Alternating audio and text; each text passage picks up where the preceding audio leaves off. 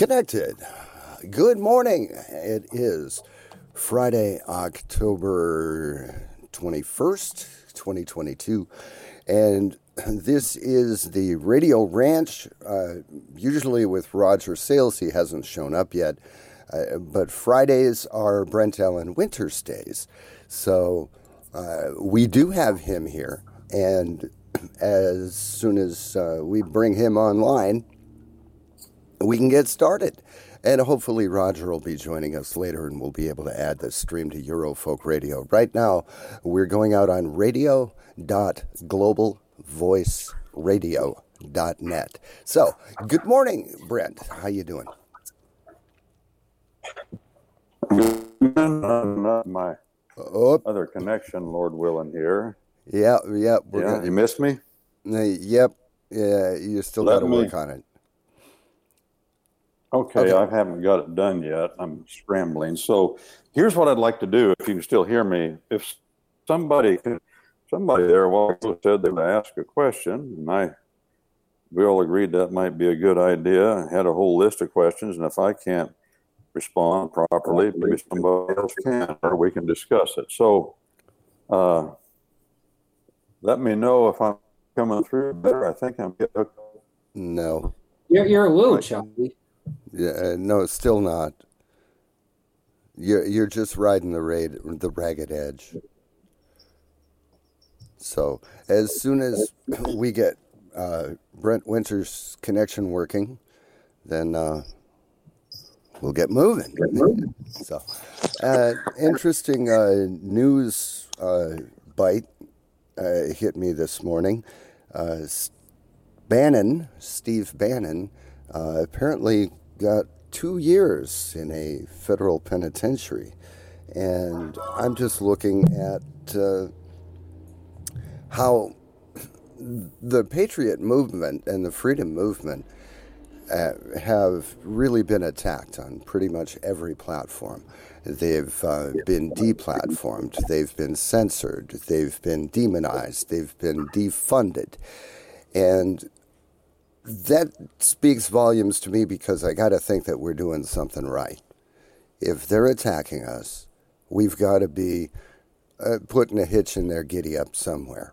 And I cannot help but believe that if these patriots that were having all these troubles were nationals, that they would not be in the position that they're in. And I believe that. Does anybody else in the room have a comment and want to weigh in on my thought?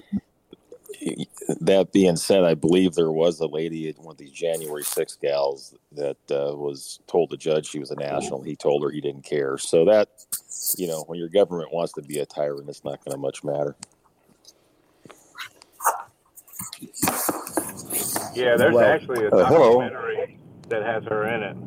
And I was a little irritated about it, because if Bobby was going to walk beside her and teach her how to do it, why didn't he just walk in there and stand beside her and represent her? Because we're allowed to have a representative, and so that irritated me on that. I felt like she was given a bunch of information in a short period of time, and went in there and hung herself with what the little bit she knew. Okay. Have I got a connection yet, Paul? Yes. Sounds good. Huh? Yeah, it sounded better. Oh, good. Okay. Right, I'm here. Oh, good. Well, I'm here. If I'm usable, use me. Did somebody have a comment or a question? I wanted to weigh in real quick, if I may, to start the discussion. Then somebody mentioned they had a whole list of questions. That'll give us something worthwhile, hopefully, to talk about. I'll find out. But, I think we're talking wrong. We're saying and I understand what you mean, Paul, when you say this. You said if everybody was a national. Everybody is a national. If you live here in America, you are a national. We need to be saying that. And filing the affidavit and saying what you are is just an affirmation of what you are. It doesn't change your status. And we talk that way. I'm saying we shouldn't be talking that way. We should be writing the truth and saying the truth. That's just for starters. And of course, judges don't have a clue about any of it. And other people in government don't either. What they want is a paycheck and retirement. Why? And they don't have to know anything about what they're doing to get a paycheck and retirement by and large. They just have to show up every day. Judges and other bureaucratic-minded people. Now, not all judges are bureaucratic-minded, but a lot of them are, and increasingly so. And I'm in good company when I say that. Justice Scalia made that point over and over again. That was what he was fighting. That's what we're fighting. And one other thing then I'll address, because somebody else brought it up. And again, I understand the sentiment. Somebody said, well, why did so-and-so go into court and represent her?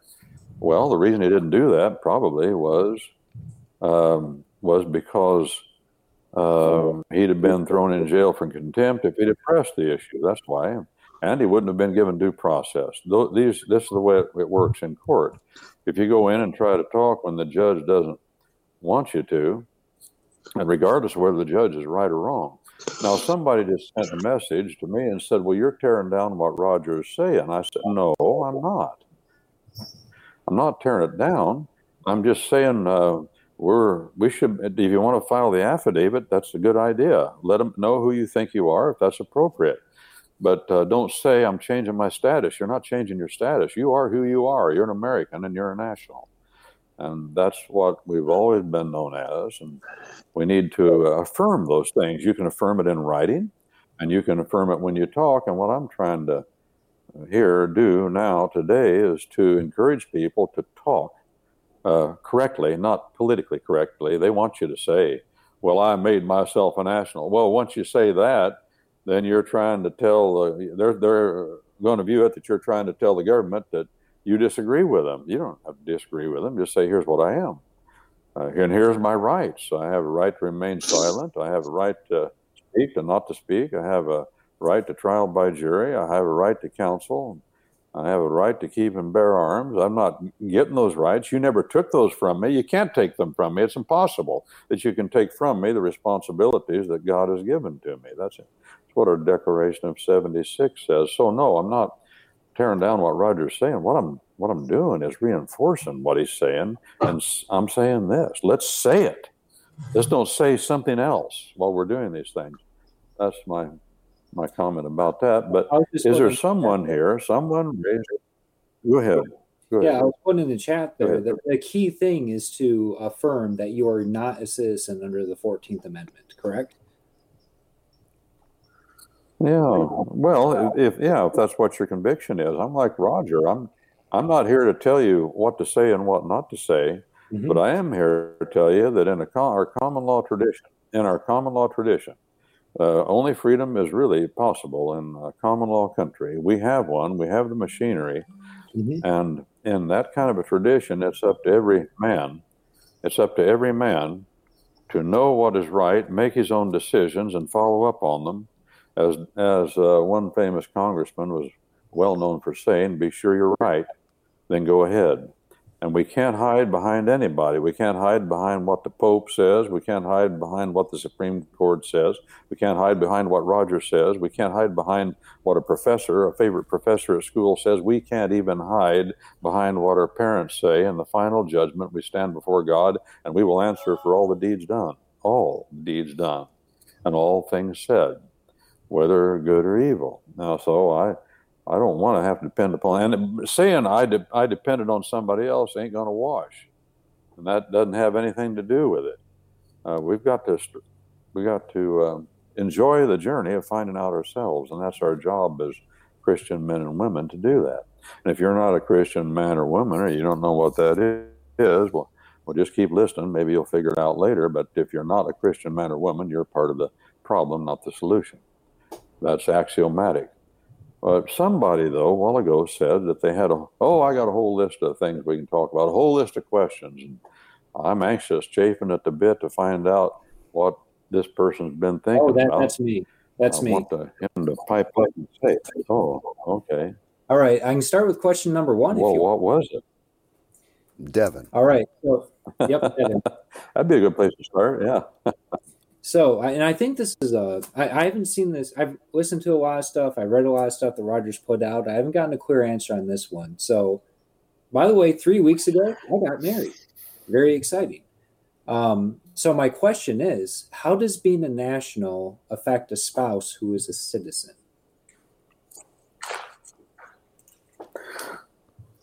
Well, again, we're back to talking in ways that may or may not be true. Is that your spouse a citizen or a national? She would be. What does at this point, okay. What's the reality? Let me rephrase that. Let's say spouse A has given up the U.S. citizenship and is only a U.S. national, but spouse B still retains both the U.S. national status and United States citizen status. Well, number one, your standing before the law is an individual status when it comes to what the Constitution talks about citizenship and national. That's an individual status, but your status can put you in a position, with marriage, can put you in a position of what sailors call denizens. Denizens. Sailors call it denizens when they talk about people that are underwater that are not natives there. That's not their natural environment. But you can be underwater and be friendly with the critters down there. Well, then you're a denizen. And the Bible makes this distinction too. The Bible uses the word stranger to translate about 5 Hebrew words. Stranger in the land also uses the word sojourner in the land. And indiscriminately, in most translations, those words are thrown around like cordwood. But the Hebrew text is precise as to what kind of stranger people are: foreigner, alien. All those synonyms stress different things. And there is a difference between a person that's here that is friendly, productive, and part of our society who is not a U.S. national or a citizen. And the old word in Latin for that is denizen. Denizen. In other words, you're a foreigner. You're a foreigner, but we like to have you here. I meet people constantly when I travel that are foreigners, as they say in the Wabash Valley, and they're here, and I talk to them, and I find out what they're doing and what their point of view is, and I said, well, I hope you stay. Whatever the case, I hope you stay. The other people, I just assume they leave, because they're not here to be a productive part and to be Americans. They want to subvert and take over, and they make that clear. When you talk to them, it doesn't take long. You can find out. They just want to get what they can get out of the situation and leave. Well, they're not contributing to our society. The people that founded America, our first, as we call them, our first fathers, we call the Pilgrims. The Pilgrims were Puritans. They were a sect of the Puritan political party in England that at that time took over Parliament. And they eventually went to the Netherlands. They weren't welcome in England, so they went to the Netherlands before they came to America. Then they came back to England because their children, their boys, were being drafted into the Dutch army, and they didn't like that, and a few other things. But while they were there, they were denizens. In other words, the Dutch people liked them, and they wanted them there because they settled down, they were productive, they were an important part of the community where they lived. They built their own church building, and the Dutch people even went to church with them. They were Reformed in their point of view, like the Puritans. That's what a denizen does. He's in a foreign place and he works. So is one of the spouses a denizen? Friendly? That doesn't mean they're a citizen or a national, but it does mean that we like to have them here, and because they're married, because of their relationship, they can stay. There was a time in America when we I'm not sure we made much of that. Now we still do to some degree. I'm not sure if you fully understand the question. Yeah, go ahead. But this is still fantastic information. Well, I probably don't. Yeah. Basically, I'm pursuing quite possibly, this path that Rogers laid out. My now wife, she's not sure yet, although I have been educating her on it.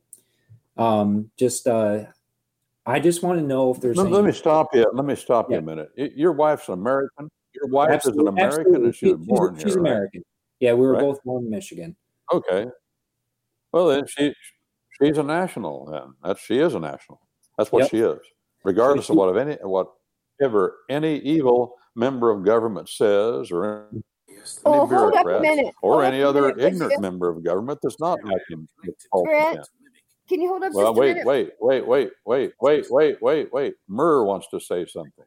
Paul English is giving us some kind of information on Eurofolk. But that's probably down to me having a conversation. Oh, okay. Go ahead. But there we go. Excuse me. And what's going on here? Let me just check this. All right. Okay. So that's that. So I'm going to deplug here and maybe contact him. And I don't know if we can port this thing into here. For today, let's see what we can do. Actually, maybe I can. Just a second.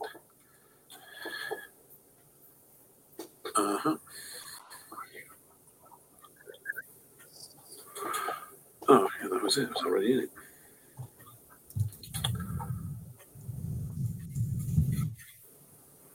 Apparently, this is Paul from Eurofolk Radio.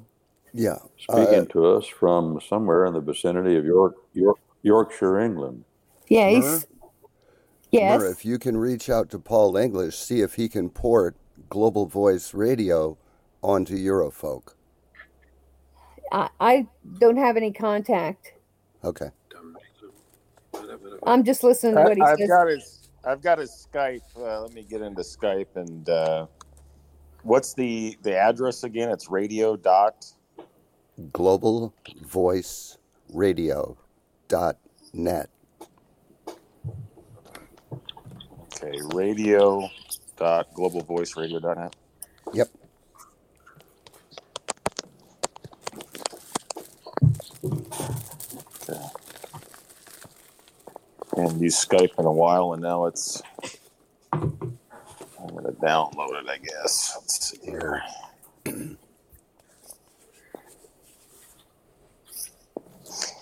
I've got one for you, Brent, something to think about. The Illinois Constitution talks about some of the gun rights are subject to police powers.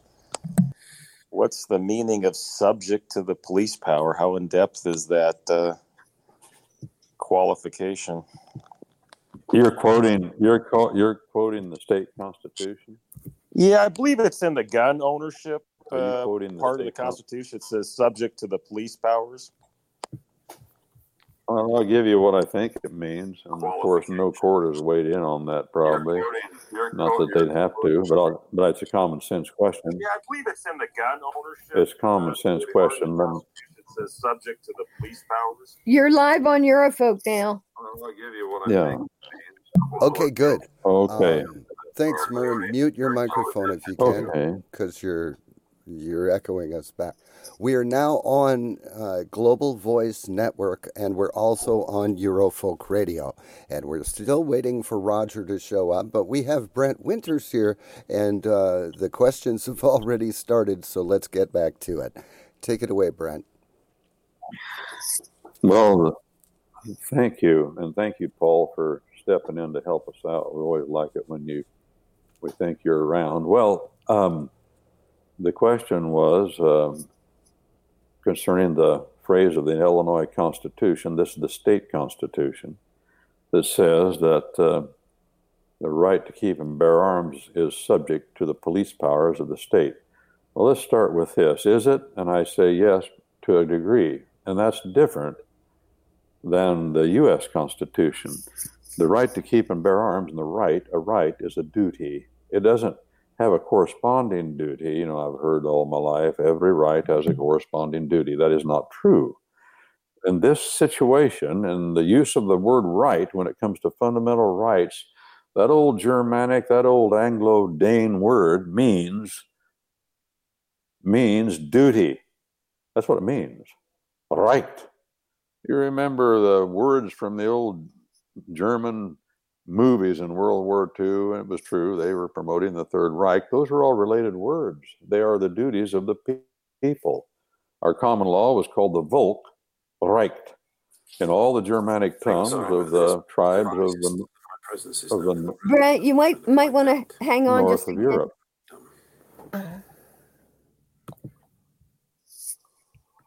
Okay, I think I'm all right now. Thanks, Murr. Yeah, you're good. You're good. But and Paul's thank you, Murr, for again. alerting me to Paul's presence. All right. Well, the police powers, there are no police powers in the general government of Washington, D.C. That limit the right to keep and bear arms, except, watch me, except on federal military bases and U.S. military bases, shipyards, federal prisons, and federal courthouses. In other words, what our law calls federal enclaves. The general government in Washington, D.C. has the police powers over that 10 square mile area called District of Columbia and all the federal property that the federal government claims title to, that owns.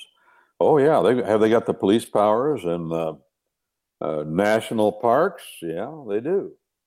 They do. But they don't have them anywhere else. They don't have it anywhere within the boundaries of the state in which you live. Alabama, Montana, California, Washington, Idaho, Nebraska, Illinois, Ohio, Delaware, Maine, Florida, Georgia. None of those states do they have the police powers within the raw territorial boundaries of those states, but they do have it on their own property, yes. So the Second Amendment could be subject to it. But let's get back to the states. Only the states have police powers throughout the territory within their own boundaries. The federal government has no police powers. What are the police powers? Police. That's a word that comes from polis.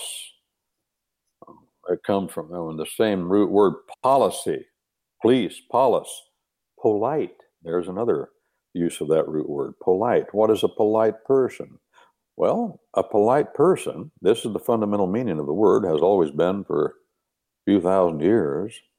A polite person is a cityfied person because the word polis means city. And cityfied persons are polite persons. They have entered into the mystery religion, law, and government of the club, the fraternity, the secret society of the city. That's why Rome yet today talks about the mother church. Well, that phrase is analogous to the mother city of Rome. Metropolis, metropolis, mother city. And if you're in the womb of the mother city, that's where that all comes from. It is still true today, friends, neighbors, and kin. The city rules.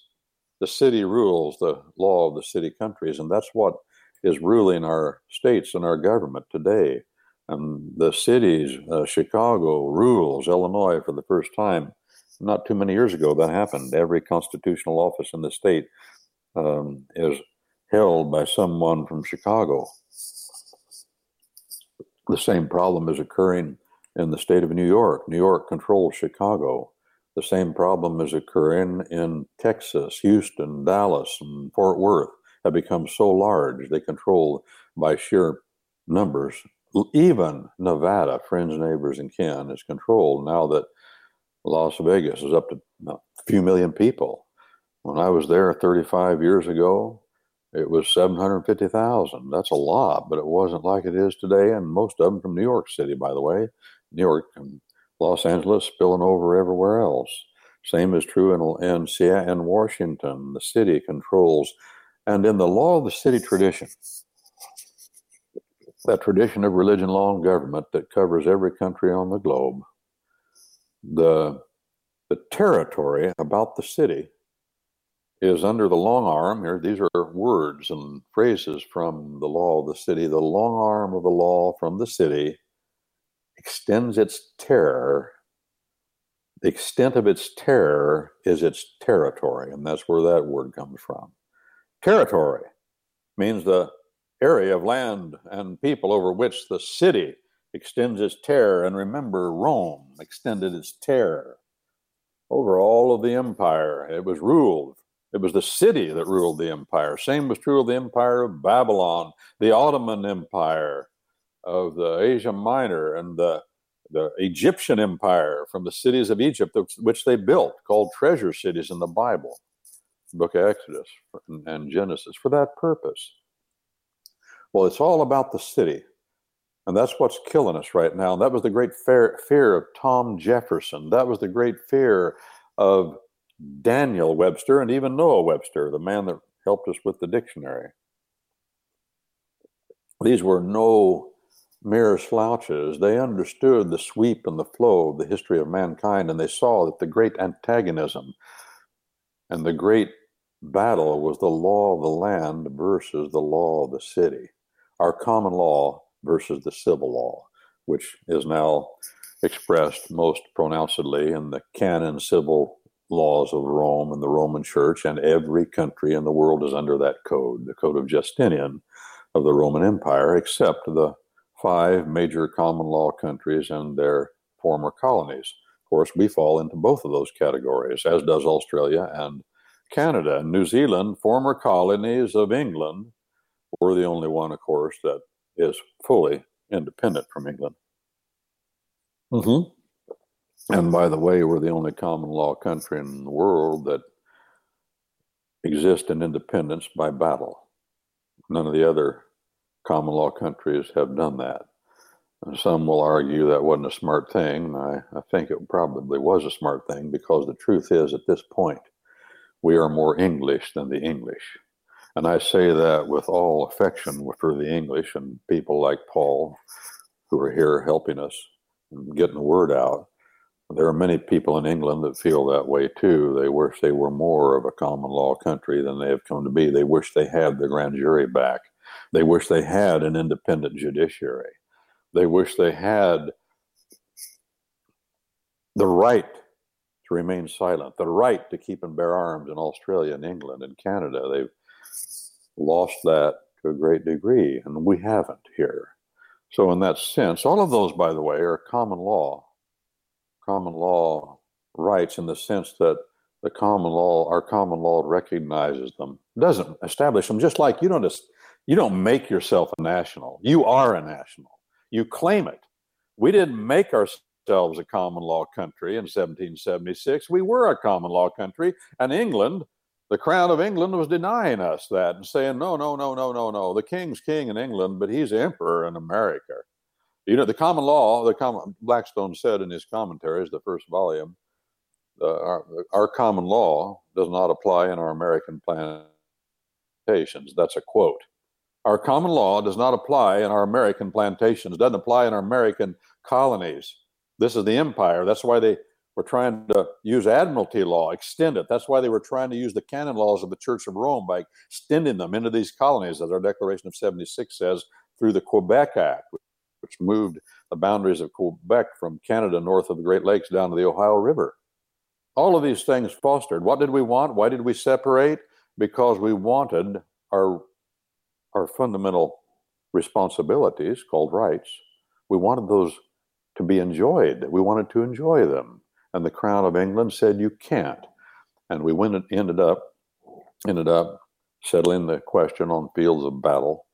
And here we are. And we are in the dominant position now as a common law country, because it makes you wealthy, wealthier than any country in the world. How did this happen? It was a religious question, my friends. That's how it happened. We were Christian and we were biblical and we were devoted to the Bible. And the Bible has had that kind of an influence on it. The laws of nature, unwritten, and the nature of creation, the lex non scripta, our common law, and the laws of nature's God, written, lex scripta, the Bible, says Blackstone. And that's what's made all the difference in the world. Well, that's the long answer to that question. But the police powers, that's important to understand how our common law tradition played out in America. It played out in a big way with this understanding we have of the police powers. And here it is. I didn't even get to say, well, what are the police powers? The police powers are the authority of the sovereign to legislate concerning health, education, and welfare. Now, what you're hearing from me is what I learned when I took the bar exam. That's the kind of stuff I had to learn. And it's true. they call it a bar exam. In my state, there is no. The bar doesn't control the practice of law, and I don't belong to it. They call it a bar exam because that's the convenient term. It was not a bar exam. It wasn't something that allowed me to join a bar. I've never belonged to a bar, for those of you that, Winters is a bar member. And by the way, I looked the other day. You can go look and do your own research. I was fascinated to discover that only 14% of American lawyers belong to the American Bar Association. 14%. And I was also fascinated to discover that every office of the American Bar Association is held by a woman. And not only a woman, but a woman of color. Maybe that's why people don't join. They don't feel like they're welcome. I don't know. There is racism in America, and it doesn't always go white on black. And otherwise, it also goes black on white, as you well know. And it goes lesbian on straight. In other words, if you're not a sex pervert, you're in a vulnerable position these days. And by the way, just stating the facts, not making a statement of bigotry. If you're male and substantially white, whatever that means, as though any of us are purebloods, but if you are those things, you're in a vulnerable position, and you could be persecuted. Well, and then of course people say, well, but I heard or read, no, did I read it or hear it? I heard about it and then I read it. Yeah, it was a debate. It was a debate, and there was a woman of color. I don't like to say black because the friends I've had that are Christian men, some of them gone now, most notably E.B. Hill, a very well-known pastor of the First Missionary Baptist Church of South Central Los Angeles. He wasn't a friend as much as he was an acquaintance. I was honored to know him, but he wouldn't let anybody call him a black man. Wouldn't let him call him a black man.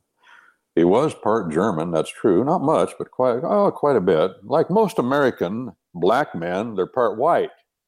That's the fact of the matter. Not all of them, but I'd say, I read the statistics, most of them. But he didn't want to be called black. He'd say consistently, I'm a Negro man. And I don't like the word black. I was never called black growing up. I was called a Negro. That's what I am. You're a Caucasian. I said, I'm okay with that. And we ran with it. But it stuck with me because he was E.V. Hill was just such a, as far as men goes, I know we're all sinners, but he admitted it. I'll say that much for him. And he admitted he was a sinner. That was one of his main things. And I don't like to use that word. I'm just telling you why I don't. But it was a woman of color, and then there was a lesbian and a male. And all three of them were saying, the male was a sodomite. All three of them were saying in the debate that the Constitution of the United States is void for this reason. Because the Constitution of the United States does not contemplate, and the men that ratified it, that's the rank and file militiamen out there in the militia of the several states that ratified it, didn't give any thought of sodomites, lesbians, and people of color. And that's not the intent of the document, therefore it is void. Well, is that true? Did the people that ratified the Constitution have any intention that sodomites and lesbians would have any freedom to do what they wanted to do? In other words, be sex perverts under the terms of the Constitution of the United States? And the answer is no, they didn't. Abuse of children, abuse of women, and all the things that go with homosexuality. By the way, homosexuality, the practice of it, is abuse of women, children, and men. That's what it is. Fundamentally, say it. Don't use those words. Don't be politically, that's polis, friends, politically correct. Talk about gays. There is no such thing.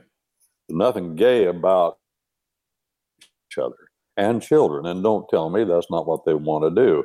There are plenty of organizations out there that want to do that too. And well, they want to do it. And they say so. Others don't say it because they want to get away with it. Who are we kidding? Who are we kidding? Let's quit sticking our heads in the sands. Now, that doesn't mean you say it every time you get a chance. You might get yourself thrown in jail at the wrong time. Well, there's nothing wrong with being thrown in jail.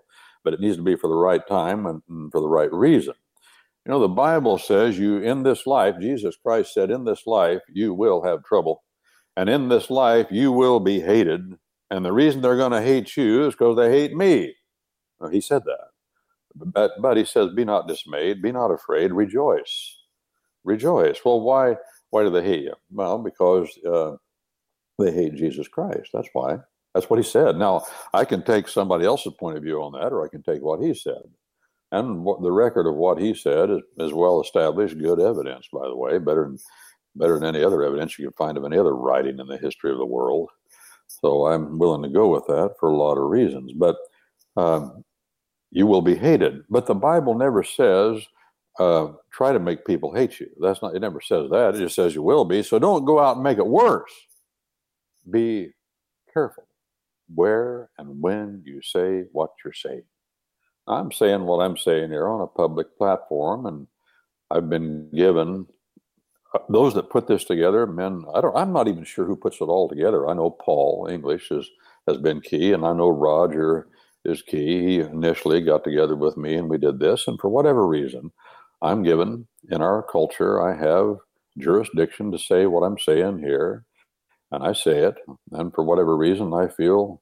No, I've thought it through. God wants me to say it here, so I say it today. I'm saying it. Tomorrow, I may not.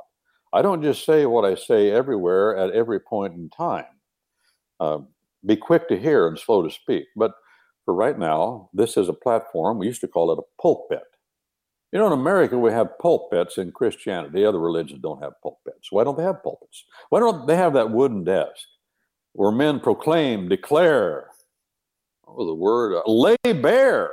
I went through the Bible yesterday, and I said, how can I translate this Hebrew word? It's translated declare, say. I said, that's too weak for this Hebrew word.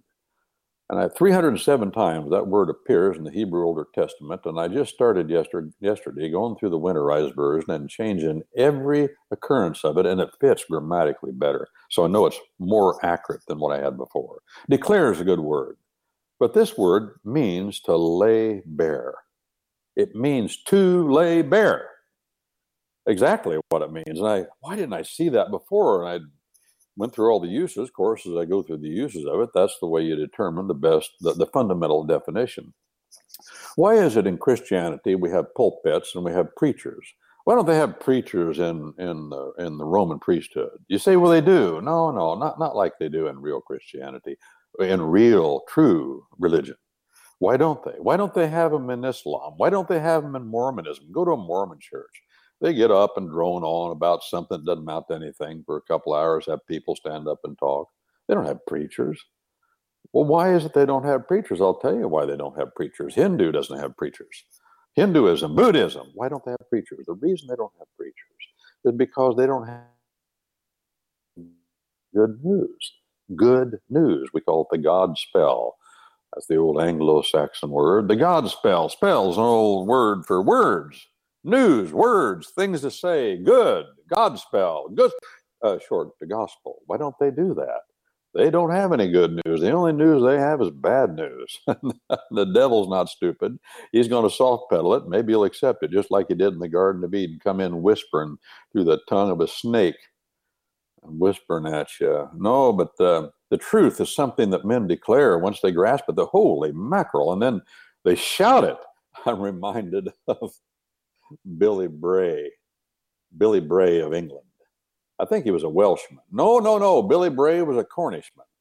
And he was on the streets all the time, didn't have much money. And he was always preaching on the streets in London. And Queen Victoria, kind of liked him. She'd see him and she asked somebody, said, who is that? No, that's Billy Bray. Well, who is he? Oh, he's just a poor fellow that preaches on the streets. You want us to shut him up? She said, no, I don't want you to shut him up. And they'd try to shut him up. And one time they said to him, police, I guess, the bobbies in London said, Bray, if you don't shut up, we're going to pack you in a barrel and nail the lid down. He said, fine, go ahead. He said, if you do, I'll knock the bung out and scream through the hole. Won't make any difference to me. I'm going to shout it no matter what you say. He was the one that said, he was walking in London and he said, One time somebody asked him, Bray, why are you so happy? He said, I don't know. He said, I guess God's got a hold of me. But he said, every time when I walk, I put one foot down, it says hallelujah. He said, I put the other foot down and it says amen. And he said, and this goes on all day long. Now, there are men like that. I don't feel like my personality is exactly like that, but Billy Bray's was. And he was excited about the message he was talking about. Well, what is the gospel? By the way, everybody here is going to be, everybody listening to me, everybody is going to be judged according to God's great gospel. That's what it says in Romans. Paul writing to the Italian Christians and anybody else who happened to be in Rome. You're going to be judged by the great gospel. What is it? You know, they got in a fight about that a few centuries back. It went to national proportions. People went to fighting over it and killing one another. Rome said the gospel is what the Pope says to do, and if you do what he says to do, you'll gain favor with God. And the Reformers said, no, it isn't. No, it isn't. The gospel is not doing what some leader of a pedophilia ring in Rome tells us to do, some Italian bishop. No. The gospel is what God did and not what we do. He did it. And he says, if you will capitulate to this and just accept what I did, just say amen to it like Abraham did in Genesis chapter 15:6, way back there in the very beginning. Just say amen. Here's what I've done for you. Say amen. You believe that? Amen. Oh, well then God will count that to you for righteousness, and he will do away with all of your sin. That's it. Friends, neighbors, and kin, that's good news. And if you don't start with that, whatever else you do, you can talk politics from out of the cows come home. It's empty BS, empty bottom sediment. It'll come to nothing. It will ruin your life, ruin your family, ruin your time. Politics, remember, is from the word polis. I spent 5 years in politics, working like a Hebrew slave, trying to get myself elected to office, spent over $1 million of other people's money that they gave to me and wanted to get me into office. What happened in the end? I'll tell you what happened. A lady said to me the other day, hadn't seen her in years. She said, Brent, when you're watching all this stuff happen to Donald Trump and they're trying to prosecute him for something he didn't do about secret material and all that, he said, does that remind you of what happened to you? I said, well, I'm glad you said that, Nancy. I never thought about that. Yeah, it does remind me of what happened to me. Of course, it was a different issue, but that's all it comes to. That's all it comes to in the end. It comes to them having power because you entered their arena. Now, this whole thing about being a national and Roger and I have talked about this for 8 years now, probably. It's all about getting out of their arena. You are a national. You're an American. You're born here, or whatever the case. You're born on this land. It's all about the land in our common law tradition. It's the law of the land. You're born here. You're an American. That's it. And they're saying you ain't. They're saying you're a citizen under the 14th Amendment. By the way, citizen is a law of the city word. It's civis, civil. It's a word that means city. That's what it means. Like polis in the Greek, civis in Latin means city. Civilian, what's that? Well, that means you're under the law of the city. It's an unhappy circumstance that our Constitution of the United States uses that word. They use it because, I suppose, I'm thinking, why would they use that word? You know, our first fathers, the Puritans of New England, they didn't use that word. They used the word freeman. You're either a freeman or you're a slave. That's it. And they understood history enough to know that that's the only two options you have. That's what Roger has said. You only have two political statuses. You've heard him say that. You're either a slave or you're a freeman. That's it. Well, they understood that, so they said, oh, well, we're freemen, and we intend to rule England from New England. That was their whole idea of coming here. It wasn't to just escape. No. And that's your job, too. Listen, the Puritans of New England had it wired. What was the difference? Let's talk about this for a minute. What was the difference between John Adams? I said Sam the other day, and somebody corrected me. Sorry, I misspoke. John Adams, second president of the United States, and Tom Jefferson. You know, they were friends after Jefferson's wife passed away. He kind of took on John Adams and his wife as mom and dad. in some ways. They kind of hung around with him, stayed at their house, and Abigail, John's wife, kind of helped him along. He was having a hard time. And then when Jefferson tried to become president, they had a political falling out because they had two different views of the world, and it came to a head. Well, what were their two different views of the world? Let me give this to you. This is fundamental to understanding our country. It's always the same. The fight in the world is always the same. It always goes to the two poles, and John Adams and Tom Jefferson are representative of what your fight is today. Did God use Tom Jefferson? Yes. But was Tom Jefferson right-headed? No, he wasn't. Did he do a good job of getting the Declaration of 76 down? Yes. But was he right-headed? No. He was like Tom Paine. Tom Paine talked the talk, and he wrote Common Sense. And Common Sense was an argument from the Bible why we don't need a king. He knew his Bible, but he hated the Bible, he hated God, the Father, and he hated the Christ of God. He was a pagan par excellence. He died without a friend. People in America hated him. He was buried on a rainy day, and nobody came to his funeral because he was such a low pagan. Him and Tom Jefferson both supported the French Revolution. That's how wrong-headed they were. Now, John Adams didn't. Who was the most popular? Tom Jefferson. Tom Jefferson was popular beyond belief. Possibly one of the most popular men in the world of his day. John Adams, he was unpopular. Why? He was rough. Why? He didn't talk about the possibilities of humanity. Why? Because that wasn't his culture. He was born into a Puritan world. He came from a Puritan family. He believed that man is not the answer to man's problems. That's what he was taught. That's what our forebears believed. They believed in freemanship. They didn't believe in being a citizen of the world. They didn't believe that logic is the answer to our problems, that reason, analytic thought. That's all Tom Jefferson. Tom Jefferson went down that road. And the last 7 years of his life were miserable for him, because in the last 7 years of his life, from the year 1819 to 1826, he lived in confusion and he lived in hardship of mind because he finally was coming to grips with what Teddy Roosevelt came to grips with, that man is not the answer to his problems, because he couldn't fight off the evil he was seeing in humanity. Teddy Roosevelt went through the same thing. Teddy Roosevelt, he was so positive and young, and people put him in office. We're Americans, we can conquer the world, and everything was positive. And all he did was promote himself. He was from a wealthy family. He paid thousands of dollars to have photographs taken of him looking this way, looking that way, writing about himself, talking about the possibilities of Americanism. Did God use him? Yes, God used him, but he was wrong-headed. And then when it came to World War I, as you know, he started the Bull Moose Party, split the ticket. The Democrats got into office, and then the war started. And then he said, why aren't we in the war? Why don't we go to France? Are we a bunch of sissies and cowards? He said. Well, who was he working for? The bankers, of course. Vanderbilt had an office right in the White House when Teddy was president. He dictated what Teddy would do. Oh, boy. The reality of the revision of history. Well, when it came to World War I, he was all for it. He was gung-ho. He was a hawk.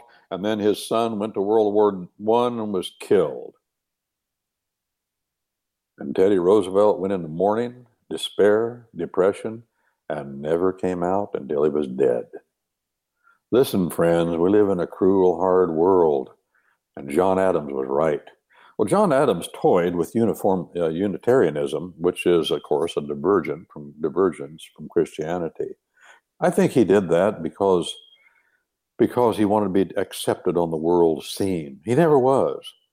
He was like Justice Scalia. Justice Scalia had one foot in Rome and the other foot in our common law trying to do the right thing. It doesn't work, friends.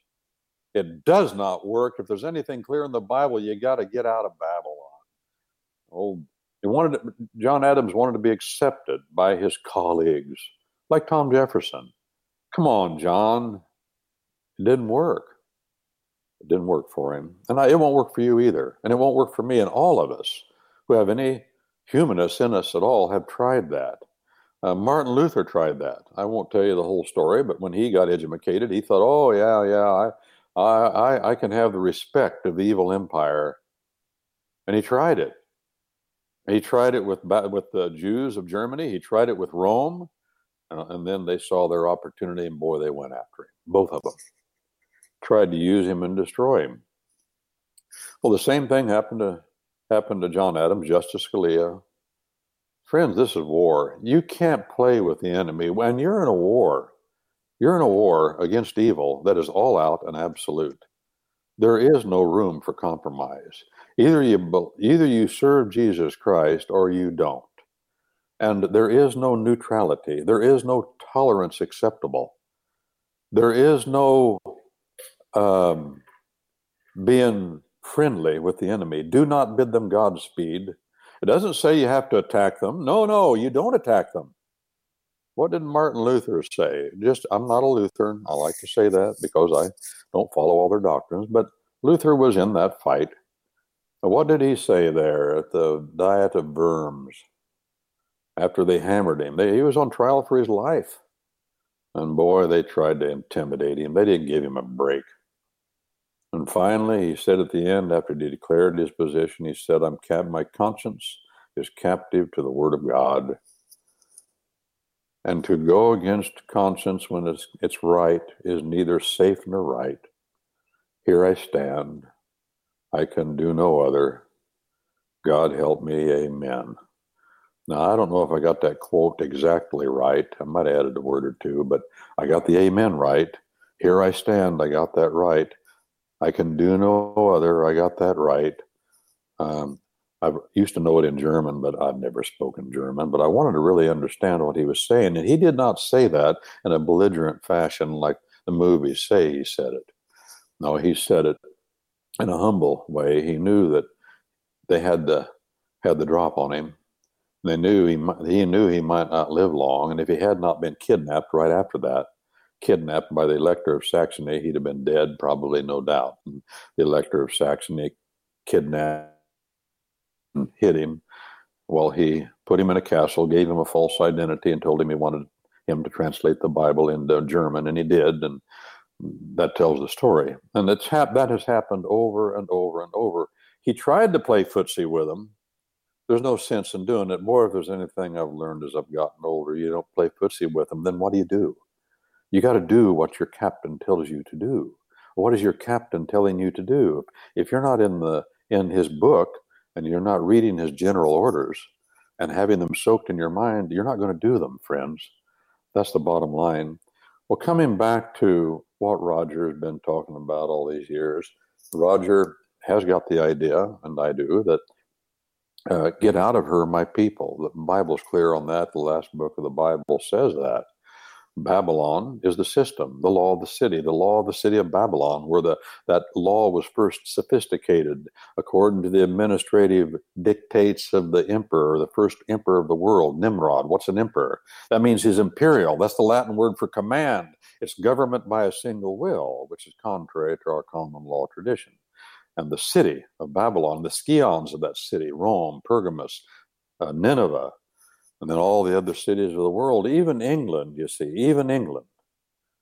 They tried it. They were going to rule England was going to rule her empire from a country called England. That was the same idea. And the empire was where the king, the crown, was emperor. He was king in England, but he was emperor in his empire, and he commanded the Indians, the Pakistanis, the people in Belize, Nevis, and all the other colonies of England throughout the world. And the saying when I was growing up, even in my lifetime, some of you remember this, the sun never sets on the British Empire. And that empire dissolved for a lot of reasons. And America, of course, came out of that. And we're here. We're the light on the hill. We're the light on the hill of which our Puritan forebears spoke. And we are the last hope of the world. And we are the strongest common law country in the world. And common law is a tradition of Christianity. It always has been, and it always will be. It has separation of powers. It recognizes the fundamental rights we've talked about. For example, our Bill of Rights, the English Bill of Rights of the year, I believe it was 1689. Same stuff. Magna Carta, by the way, I'm going to put a plug in here while I'm talking, then I'll stop jabbering and see if there's another comment or just another question that somebody wants to raise. We're teaching the 4 boxes of liberty now, the 4 boxes of freedom, the soap box, the ballot box, the jury box, and then the ammunition box. Those are symbols of 4 of our fundamental duties. We're starting the last 3 sessions of that 12 series of 12 presentations that's coming up. You can join us. Go to commonlawyer.com. But then the next class that's in the hopper to teach, Sheriff Darleaf of Barry County, Michigan, has been nice enough. I say always so far. I'd like to have him along. He's the co-presenter with me. He brings a point of view that's practical to what I'm talking about. I'm a law sharp, so I'm reading the books and telling you what I find out and what the way things ought to be in the law. And he brings in a point of view that is important because he's sheriff and has been for about 20 years. But the next class is Magna Carta, clause by clause and blow by blow. Don't miss it. I'm hoping Paul is listening. Paul, if there's anybody in England that wants to listen to that, I want them to listen.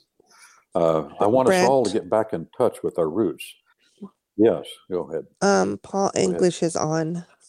He is on the Jitsi board right now. Oh, well, I hope Paul's listening. He might be distracted doing something else, but I know I'll communicate with Paul. And we have listeners in Australia, New Zealand, and Canada, and I want them to hear it too. Go ahead. Somebody spoke up. Yeah, Brent, do you know why the sun never set on the English Empire? British Empire, but tell me, why didn't British Empire. I suppose because the world's turning. I don't know. Go ahead. Because God, go ahead. Because God didn't want to run around in the dark. Well, now, you'd think, living as long as I have, I'd have heard that. I know I haven't. But all of these things are mixed in. England is a common law country. But the history of mankind is the history of the antagonism between the law of the land and the law of the city. And that antagonism has not been as intense anywhere in the world as it has on that little island in England. And the history of that island is the history of the battle between the law of the land and the law of the city at every point. And that is a religious war and a religious antagonism, as all war has to be, by definition, can't be anything else.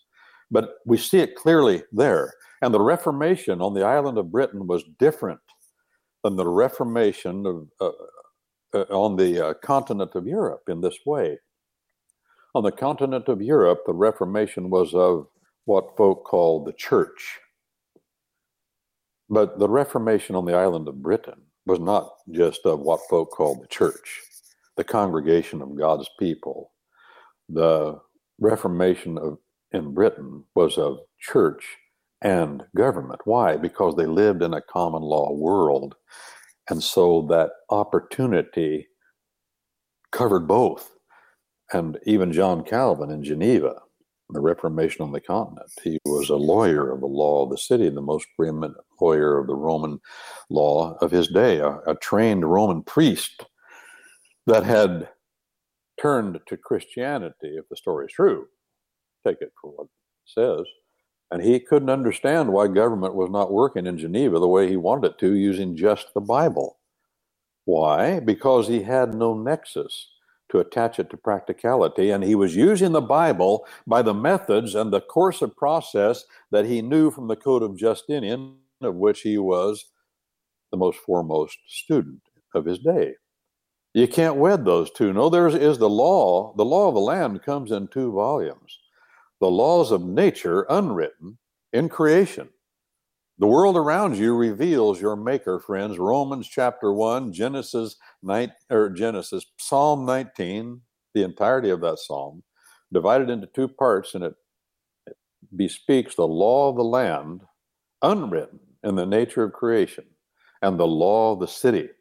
And in cases of possible or apparent disagreement between the two, there is no disagreement, but in cases where you can't tell or you're confused, the law written is precise and governs in cases of apparent inconsistency between those two volumes, the first unwritten and the first written.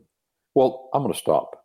I thought of something else to say. I always do. It's like link sausage, but I'm going to stop and ask Brett, for more comments. And of course, Brett. Go ahead.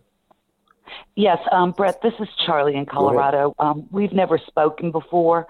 I've been wanting to ask this question for probably over 2.5 months. I respectfully asked it to Roger, and I do respect his opinion, but I hold another opinion, and until I get information to prove my opinion incorrect, it's regarding a court case that was from it was 1970. It's Brady versus United States, not the Brady in the 80s. Let me and this is what the court stated. Waivers of constitutional rights not only must be voluntary, but must be knowing, intelligent acts done with sufficient awareness of relevant circumstances and likely consequences. On that term right there of likely consequences, I'm reminded of the maxim: ignorance of a fact is an excuse, and it's grounds for at least recognizing the mistake and correcting that material fact. My question is, in this case where our conditions prior to understanding the bear trap of being a U.S. citizen, we did not, knowing and with sufficient awareness, basically declare our condition correctly. So again, Roger says there is no retro correction. I think there is. I mean, I believe in repentance and correction. Well, retro correction of what? I missed that. Of a mistake. Of a mistake. Right, correct. Like a fact. Yeah. Okay, and what is the mistake of fact to which you refer? That we were clothed in a condition that we did not knowingly conduct ourselves under an intelligent act with sufficient awareness. Well, put it more on the ground and tell me what you're talking about. Give me some facts. You're talking in such generalities that I don't know what the issue is here. I apologize. I'm trying not to. No, you're doing good. Well, go ahead. You're doing good. Okay. Because again, the United States citizen, as we well know it, is a federal enclave within the exterior boundaries of whatever state, Michigan state. Okay. So under the condition of being a federalized person or citizen, we have unfortunately lost our way and we've lost our rights. And so again, I'll just use an example of traffic laws. That's malum prohibitum. Now, if we had our whole complete oneness of a right, those would not apply to a national. And I'm not saying to go out there and do all sorts of crazy things. I believe in personal responsibility. But if we are under a condition that we did not understand, we were not under those laws, that foreign nation, which is the United States. So if there was ignorance of a fact, would that not be applicable to a mistake? Well, let me ask this first. Are you married? Not at the moment. No, you're not married, right? Correct. No, I didn't hear you. Oh, okay. Okay, well, I don't want to get between you and your husband by answering anything. If you, yeah, I'm divorced. I don't know what he may have told you. You don't have a husband. That's okay. I don't have a husband. Correct. That's important to me. Yeah, that's good. Good. Okay, so I'm going to move ahead. There, you said a while ago, I think I heard you say this. You said that the states are federal enclaves. Did I hear that right? Correct. That is not true. No, the states are not federal enclaves. The federal government, the general government in Washington, D.C., has no police powers within the territorial boundaries of the states of the United States because the states have those police powers there. Federal enclaves are federally owned property that the general government in Washington, D.C. has title to. For example, military bases, shipyards, army bases, that's what I mean when I say military bases, shipyards, federal courthouses, post office property, any other building that they own or have jurisdiction over or rights to for any period of time. They lease property, for instance, for offices of the federal government sometimes. Those are federal enclaves within the boundaries of the states, but within the states themselves, they have no federal authority, police power authority, I should say.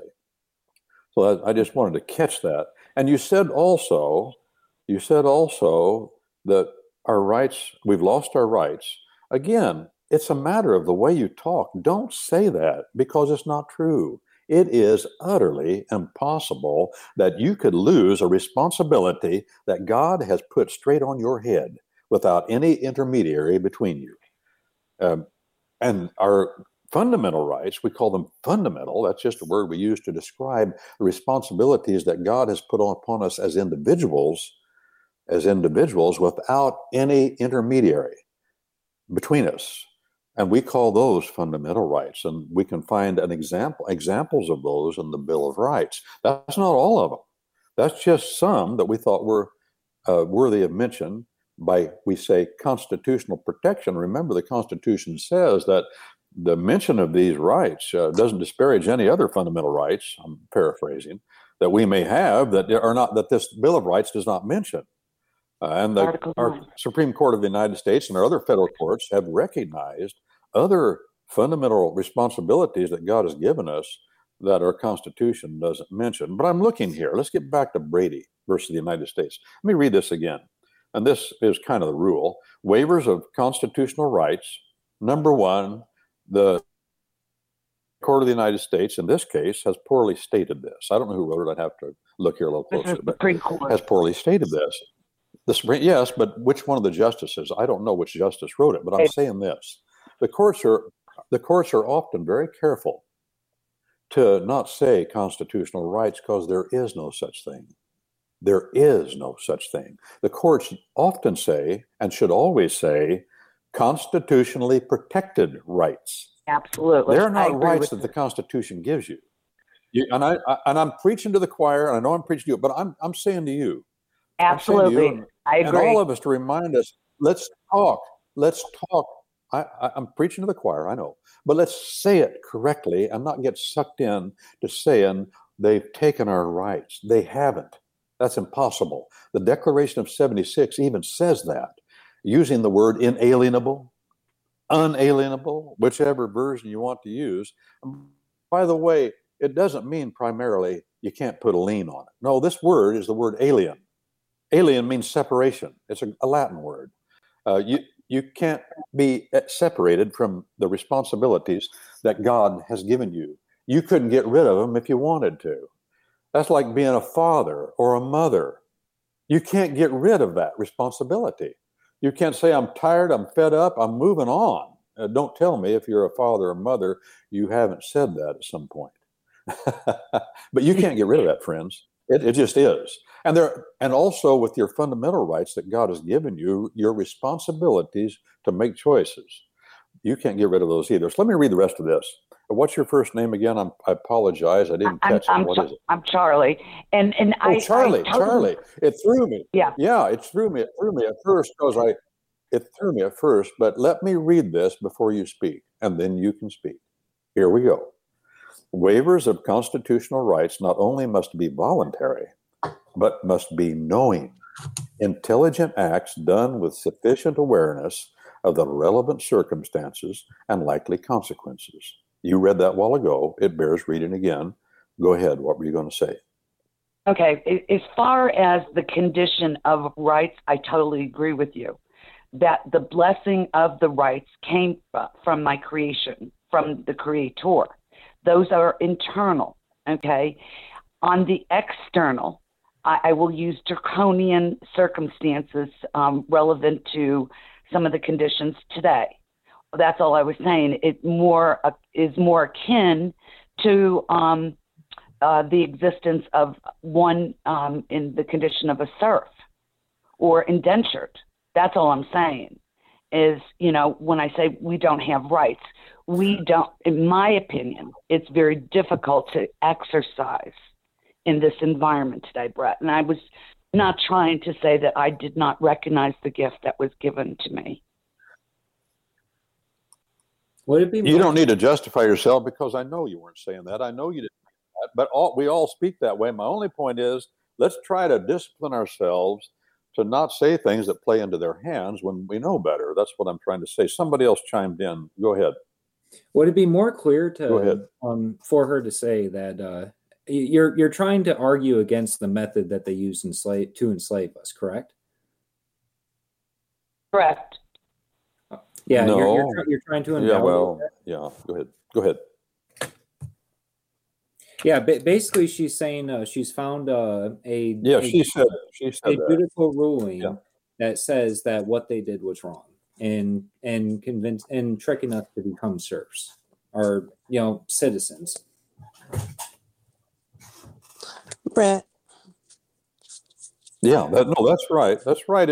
It's a eating away at our foundations, one at a time, and not taking our responsibilities, which are our rights, but taking away our enjoyment. And that's the way the courts put it, and that's the way we should put it. Brett, if I may chime in real quick one more time, because this goes right to the heart of how you started the show. That we were always a national. And it's interesting, when I did my passport in 2019 with an explanatory statement. I was exceptionally delighted the way I carried that process out. But when I saw Roger's affidavit about 6 months ago, like he would use the term, it was seductively simple. Okay, I changed a few things, but I want to share this again with everyone. What I put in there was that I declared and proclaimed my intent to continue to be a national. So, guys, please, you were always a national. I yield. Can I weigh in here for a second? Well, that was a good thing to say. Go ahead. Can I weigh in here for just a second? Merkel, go ahead. I'll get you in just a moment. I think the crux of what Charlie was asking was, if there is a contract or an agreement that is entered into by two people, and one person knows all of the facts, implications, and pitfalls of that contract, of that agreement, but the other one does not, that disclosure is not made of the gravity and depth of how that contract could negatively impact one of the parties, could that contract be declared null and void, and basically any performance that had been done under that contract to that time, could that be undone? Could it be unwound? And in contract law, that's called mutual mistake of fact. Let me read this case, a synopsis of what this case says. What happened, the facts of this case, it was the Brady case. Defendant was charged with kidnapping in violation of 18 blah, blah, blah. Since the victim have not been liberated unarmed, defendant faced a maximum penalty of death under the statute. Is that cruel and unusual to have somebody executed for kidnapping? And the answer is no. That's what the Bible requires for kidnapping. Kidnapping is a capital crime. Well, let's keep going. Death under the statute if the jury should so recommend.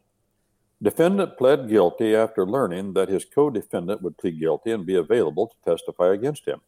Defendant subsequently sought post-conviction relief under or pursuant to 28 U.S.C. blah, blah, blah, upon the claim that his plea was not voluntarily given, because 18 U.S.C. operated to coerce his plea.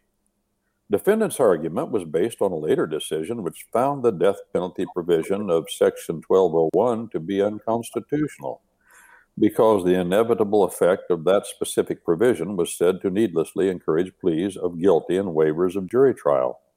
However, the decision did not rule that all pleas of guilty encouraged by the fear of possible death sentence were involuntary or invalid. On appeal, the Court of Appeals affirmed the denial of the defendant's requested relief under 28 U.S.C.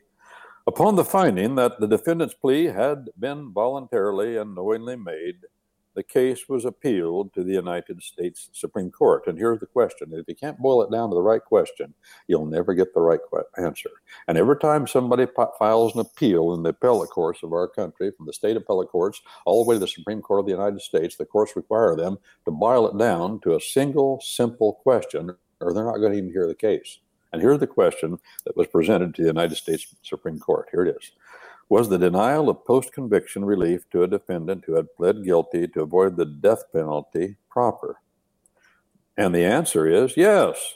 And then they go on to explain why. But the statements they make here are the opinion of the court. And the opinion of the court is, as we'd read up here, let's get the big point. Charlie made the point here. Charlie said, if there's a mistake of fact and you don't understand and you thought it was one thing and not another, well, then the waiver may not be valid. Now, here's an important distinction to make in those cases, and every law sharp that goes into court will probably think this way, at least he ought to. There's a difference between mistakes of law and mistakes of fact. Mistakes of law and mistakes of fact, we're not to know. The law doesn't require us to know every fact. We try to, but we don't. But the law does presume that we know the law. And ignorance of the law, we say, is what? No excuse. Ignorance of the law is no excuse, but what about ignorance of fact? Well, what's the difference? Well, the law says, thou shalt not covet, lie, steal, commit adultery, or murder your neighbor. Well, that's law. That's the outcome that our Maker demands. And if we ever get to the point that we're using the law unlawfully, as Paul says, and we're allowing coveting, lying, stealing, committing adultery, and murder. And when we go through all the process, well, there's something wrong. We're missing something. Let's back up and do it again. But God has that jurisdiction. That's law. What jurisdiction do we have? Well, what do we give the jury jurisdiction to do? We give the jury jurisdiction to decide the facts. By the way, that's only in common law countries. The rest of the world doesn't have a jury that is the court of last resort as to the facts and the law, I might add. They don't even have that. We have that, and we give it to the jury, and they decide the facts. And the judge is to instruct them on the law. And the judge is to decide the law. That's what our common law says. But even though the judge is to decide the law, the jury still has the authority to disagree and bring a verdict in the teeth, I'm quoting Justice Holmes of the U.S. Supreme Court, to bring in their verdict in the teeth of both the law and the facts. That's a lot of power. That's the most powerful power known among humanity down here on land. Subject, of course, to the objective and outside force of the court of last resort. Our Declaration of 76 says the supreme judge of all the world. That's his jurisdiction. But down here on land, we allow people to do that. Well, I guess really what I'm stressing here, okay, all these things we're saying is true, but we're just talking all wrong. And that's where we started today, and that's where we still are. We're talking all wrong. Why are we talking all wrong? Because from the abundance of the heart, the mouth speaks. We only hear people who talk wrong, and so we talk like they talk. If you want to talk right, and you want to communicate to other people what is right, and you don't want to give an opening to the devil himself and his useful idiots, you got to be talking right, friends, if there's anything I've learned in court. You give a wrong-headed judge one opening and say the wrong thing, he wants to rule against you, he'll grab it and run like mad through that opening, like a running back who sees daylight, and he sees it for a second. If he's good, he's through that daylight and down to the goal line. And that's what the courts will do. And the only way to talk right is to be habituated to it. And the only way to be habituated to it is to have your head buried in God's book, saturated with his thoughts, his sentences. There is no other way. I've tried it all up to this point. And I'm giving you a personal testimony. What's a personal testimony? That's evidence. I'm telling you the evidence of what I've learned and what I know to be true. There is no other way. Get out of Babylon and get your head buried in the laws of nature, and the laws of nature is God, and whoever tried to speak, I yield, and you go ahead and talk. Yeah, Brent, I'm sorry. Go ahead. Oh, yeah. So relevant to, the Bible. Yeah, and go ahead. all Go ahead. That. So there's a gentleman this is how I was originally exposed to all this stuff. So 6 years ago, I met a gentleman local to my state, and he dumped all this on me, and I had no idea what he was talking about. Well, I followed up with him after not speaking to him in 6 years. And one of the things that he mentioned when we were talking on the phone was, I guess he has the ability, when he's protecting himself as a national non-citizen, and he accumulates property under patent law. He uses the Bible as one of his core, references, and he didn't say how, but he said, he quotes the Bible and it trips up the courts every time.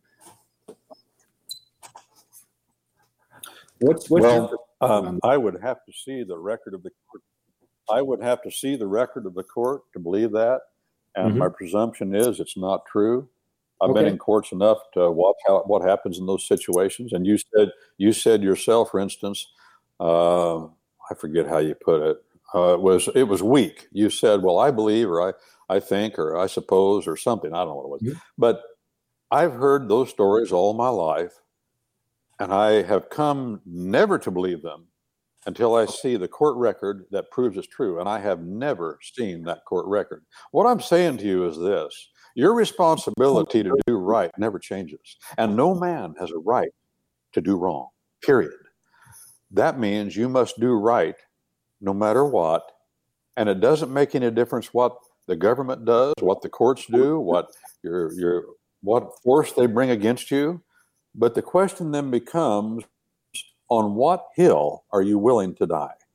Because there's so much evil out there, you can't fight all the battles, my friend. You're mortal. So you must pick which hill you're willing to die on, because if you're not willing to die for something, life's not worth living. There's got to be something out there that's greater than you, that's more important than you, that you are committed to, that you're willing to die for. Are you willing to die and go to jail, lose your life, liberty, property, a combination thereof? Are you willing to do that because you don't want to get a driver's license? I'm just throwing out the question. There's some people that are willing to die on that hill. I don't think that's the controlling hill, friends. Myself. What you should be willing to die for is the issue that controls everything. Be brief, be pointed, let your matter stand, lucid in order, solid and at hand. Spend not your words on trifles, but condense. Strike with massive thoughts, not drops of sense. Press to the close with vigor once begun, and leave hard the task, leave off when done. And he who draws a labored length of reasoning out puts straws in lines for winds to whirl about. And he who tells a tedious tale of learning o'er counts but sands on ocean's boundless shore. Victory, if gained, is gained by battles fought, not by the numbers, but by the forces brought. What boots success in skirmish or in fray, in rout or ruin? Following close the day, what worth 100 posts, all maintained the skill? If these all held, the foe is victor still. He who would win his cause with power must frame points of support and press forward with steady aim. Attack their weak points, defend your strong with art. But here it is: strike but few blows, but strike them to the heart. All scattered fires, but end in smoke and noise, the scorn of men and the idle play of boys. Everything you do, friends, everything you do with these wrongs that are out here, use them to support the battle you're fighting on the hill you're willing to die for. Don't use them as the hill you're willing to die for. Are they all important? Yes, they're all important. I've often wondered. My father was in World War II, and he was a 17-year-old kid. They grabbed him up out of the creek bottom and threw him to the other side of the world with a bunch of other boys that were about that age. Threw him to the other side of the world to face an enemy that came forth like demons from hell. And that's not an exaggeration. Like demons from hell. And I've often wondered, of all of the thousands upon thousands of lives that Americans paid in the war against the Japs, why didn't they just bypass a lot of those islands and go straight for the jugular? Now, I wasn't a guy in charge, and it's easy for me to sit here decades later and say and ask that question. But I use that as an example in my own head. What worth 100 posts, all maintained with skill, if these all held the foe's victor still? All these little outposts, and you're capturing them and paying blood and money to get them, and then you move to the next one. Well, it probably was good, but was it worth it to do it that way? Or was there a better way?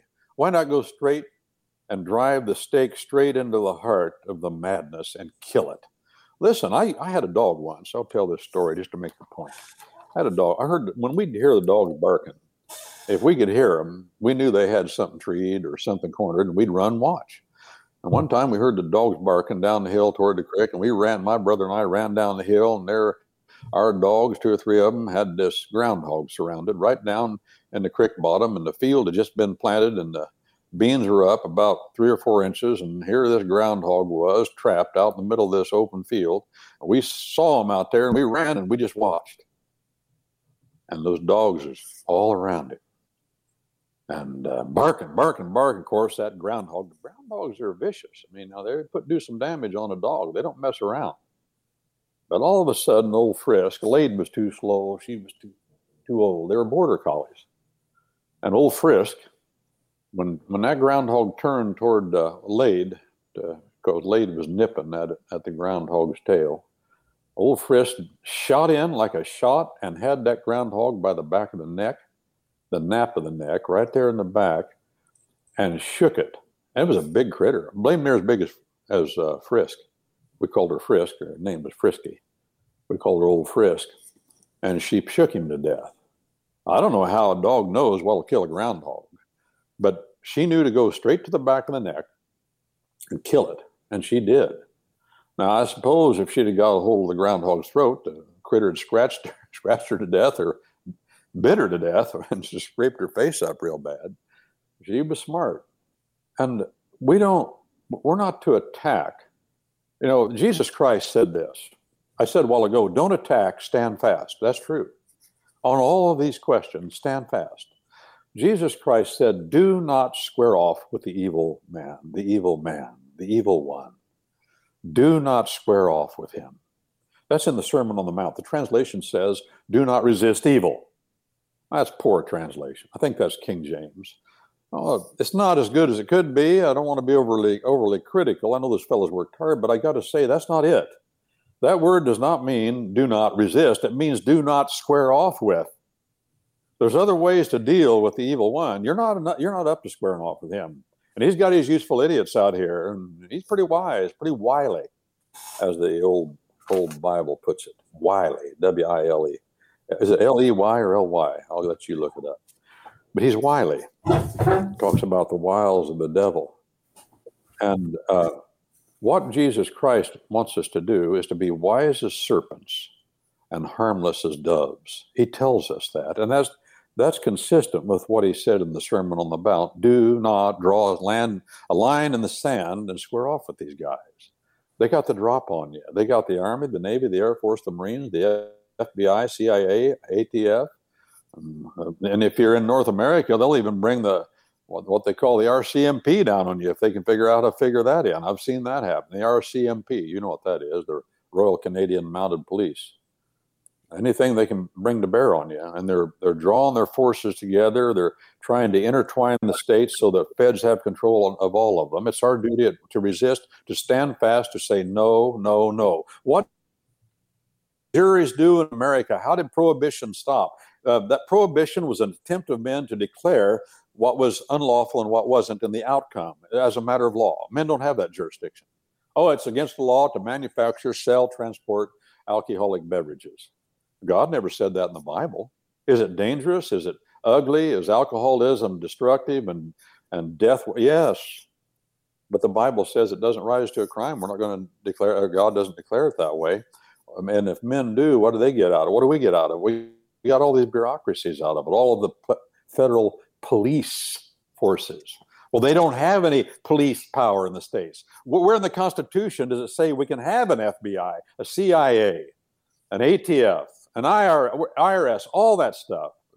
Never. There's no jurisdiction for that, and it's not granted to the general government in Washington, D.C.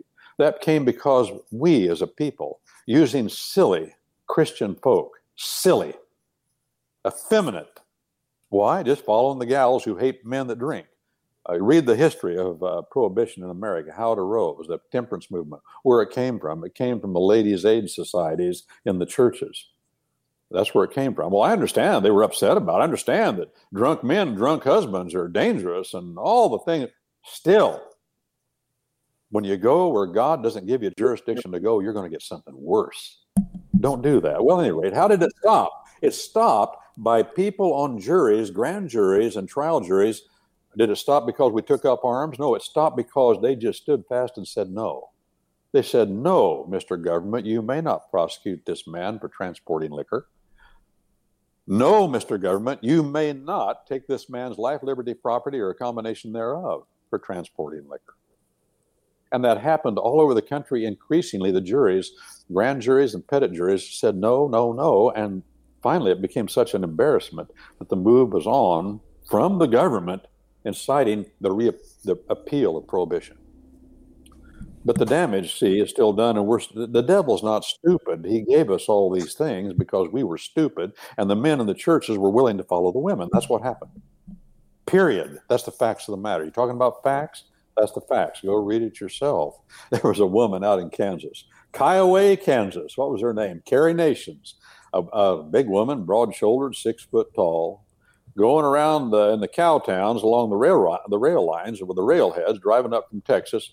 The old cow towns, of course, the railroads had connected a lot of other things. But she's going through those cow towns with a bag of billiard balls, and she had a hatchet in the other hand, and she'd throw billiard balls through the windows of taverns and bars in these little towns around Kiowa, Kansas, and then go into the bar after busting out the windows and take a hatchet and start busting up the bar.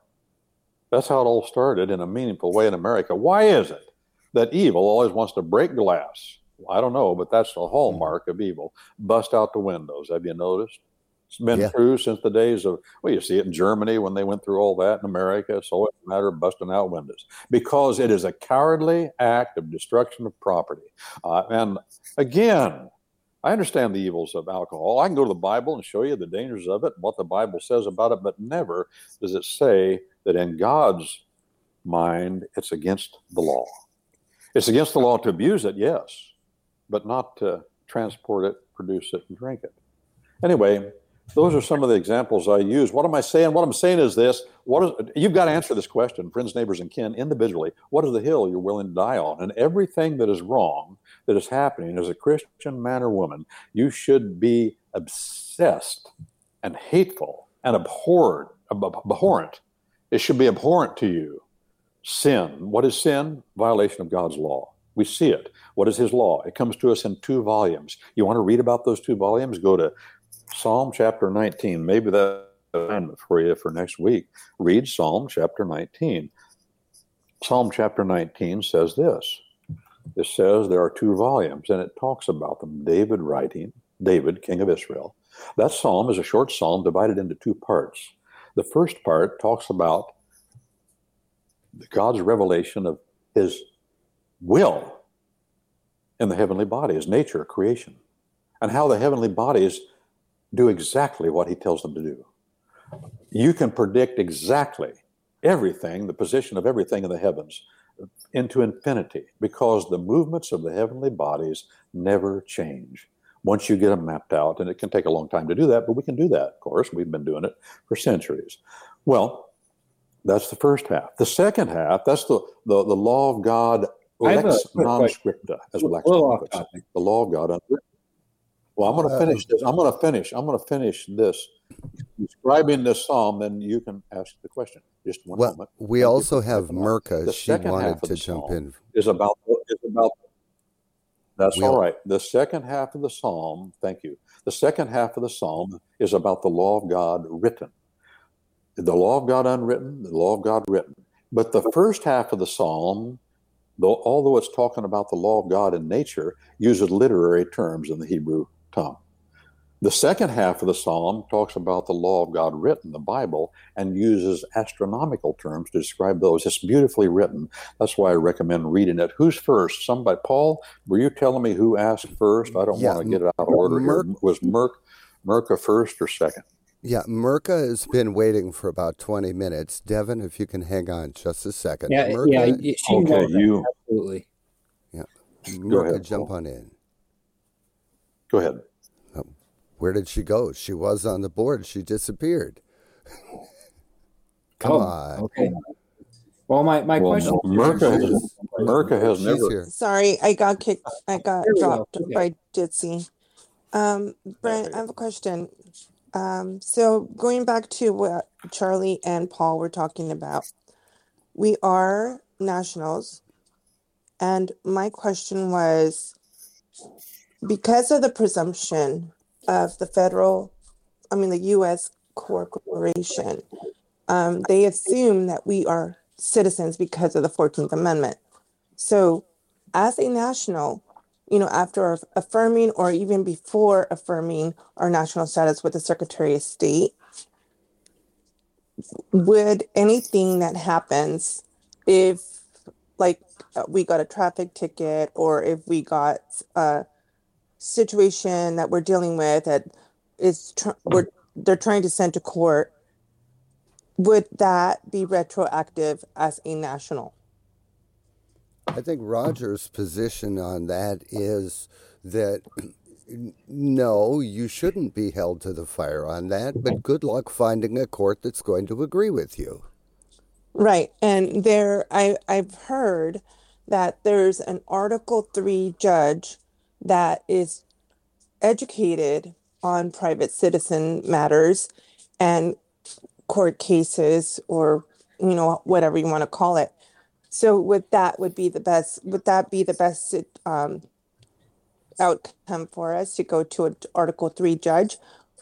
And if we do find the information that can be retroactive and use it for our defense, it could be retroactive, right, Brent?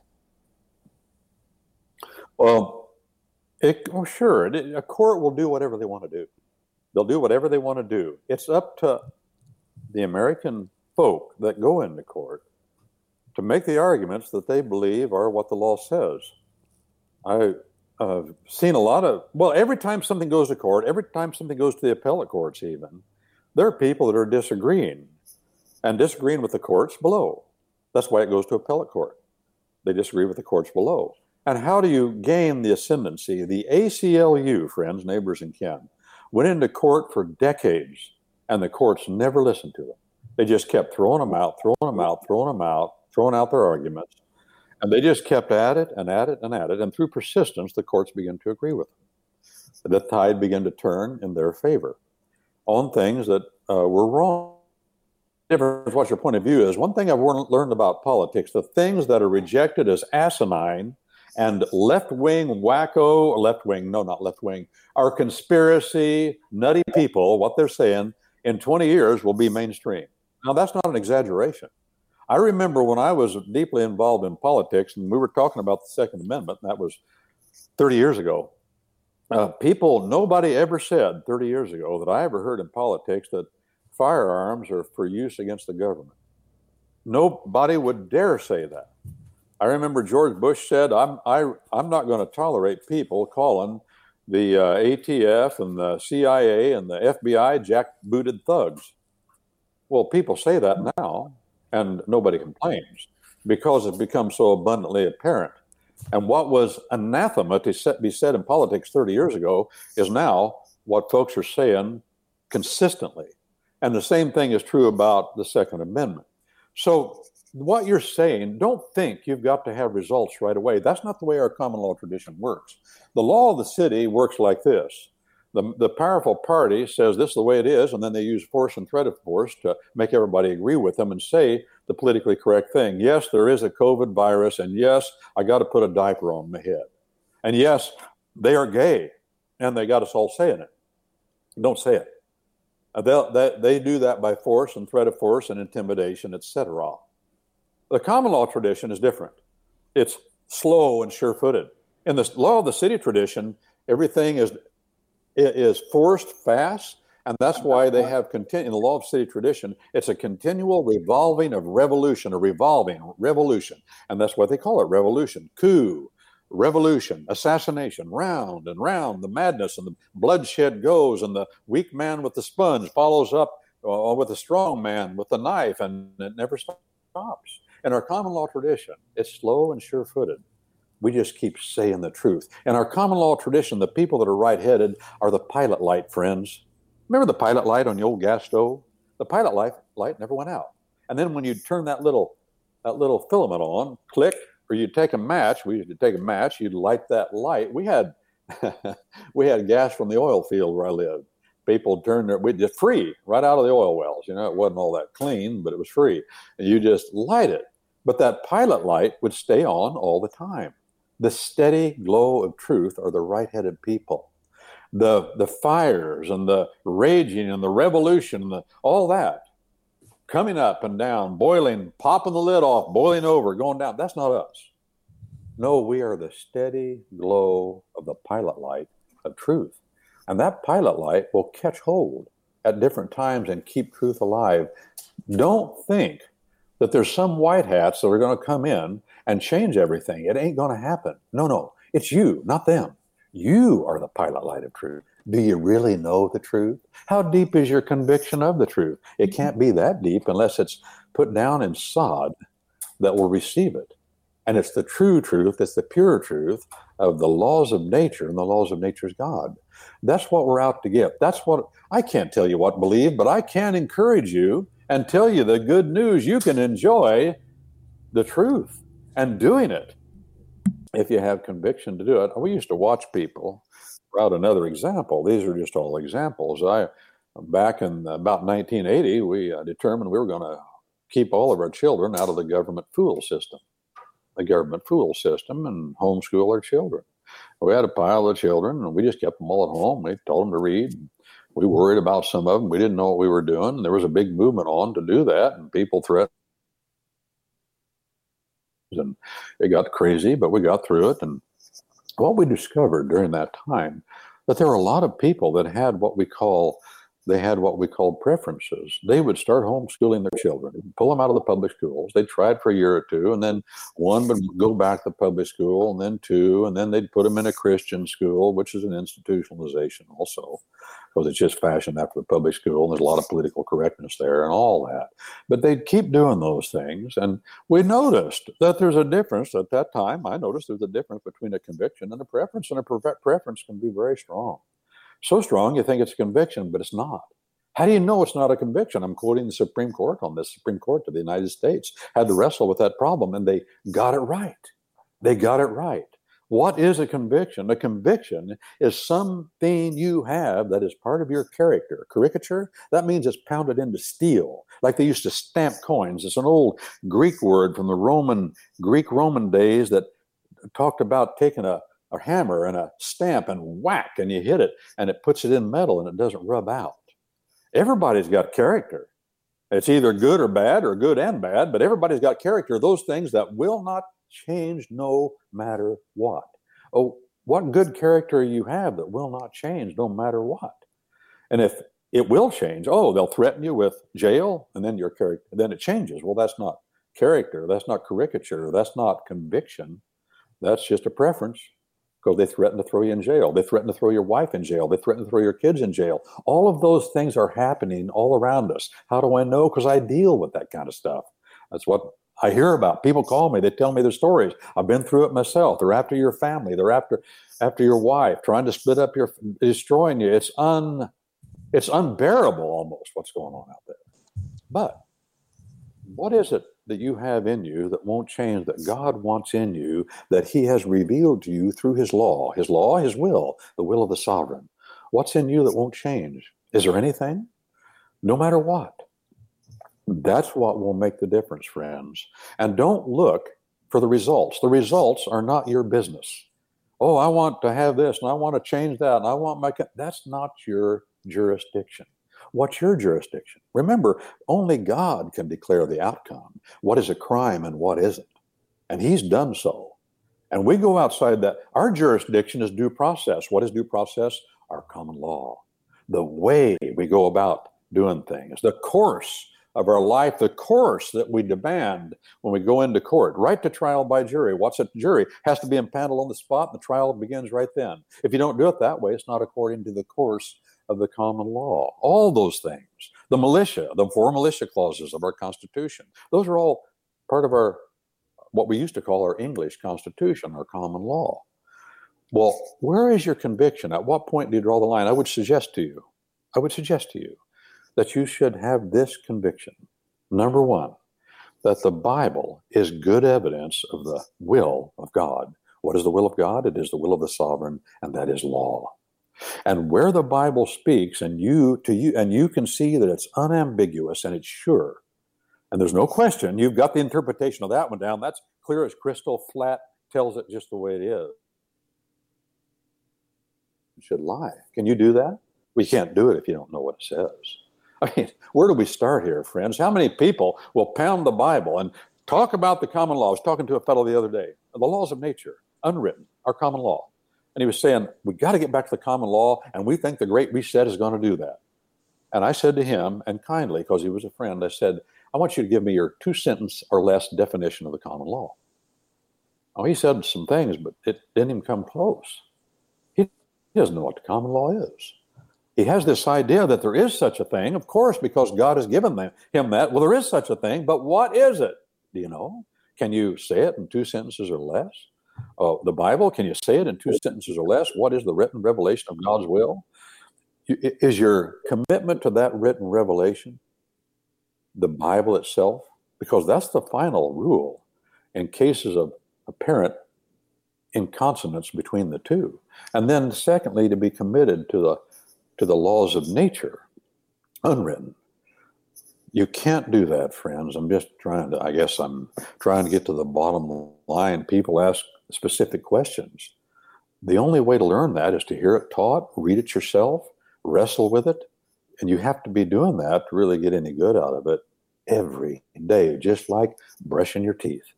You know, the Bible says, for instance, it is the washing of the water of the Word, the washing of the water of the Word that makes life tolerable. Well, how often do you take a bath? How often do you take a shower? Well, when I was growing up, people didn't take showers and baths every day because we didn't. People took a sponge bath every day, I'll say that. They tried to be clean. In the summertime, you go swimming in the pond. You can do it that way. But the point I'm making is you do it every day. You brush your teeth every day. Well, the same thing's true by analogy with the Word of God.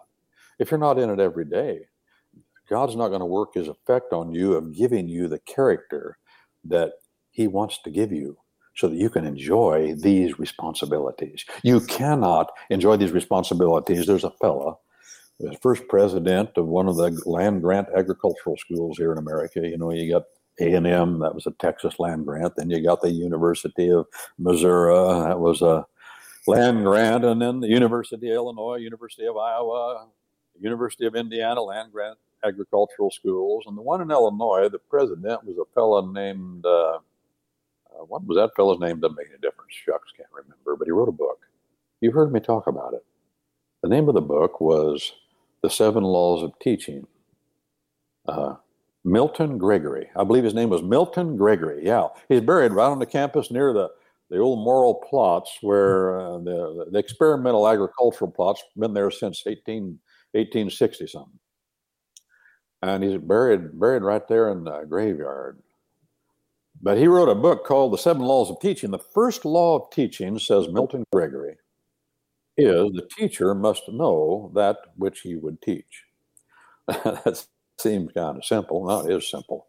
But Milton Gregory was experienced enough teacher to know that you got to start with the fundamentals, and if you're doing anything worthwhile in life, you never leave the fundamentals. You stay right with them. Or remind yourself, hey, wait a minute, I got to know.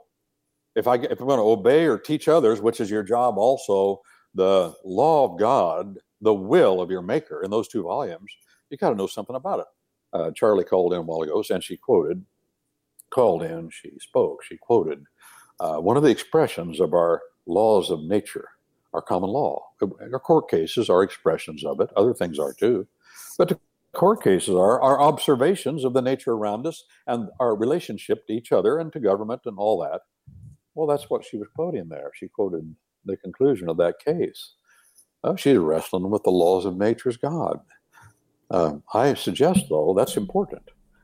That puts it on the ground, but you can't put it on the ground until you know what it is you're going to put on the ground where the rubber meets the roads, our common law. That's the nexus that brings the Bible, the laws of nature's God, to practical application. Well, somebody else probably got something to say. I need to stop. Thank you, Brent.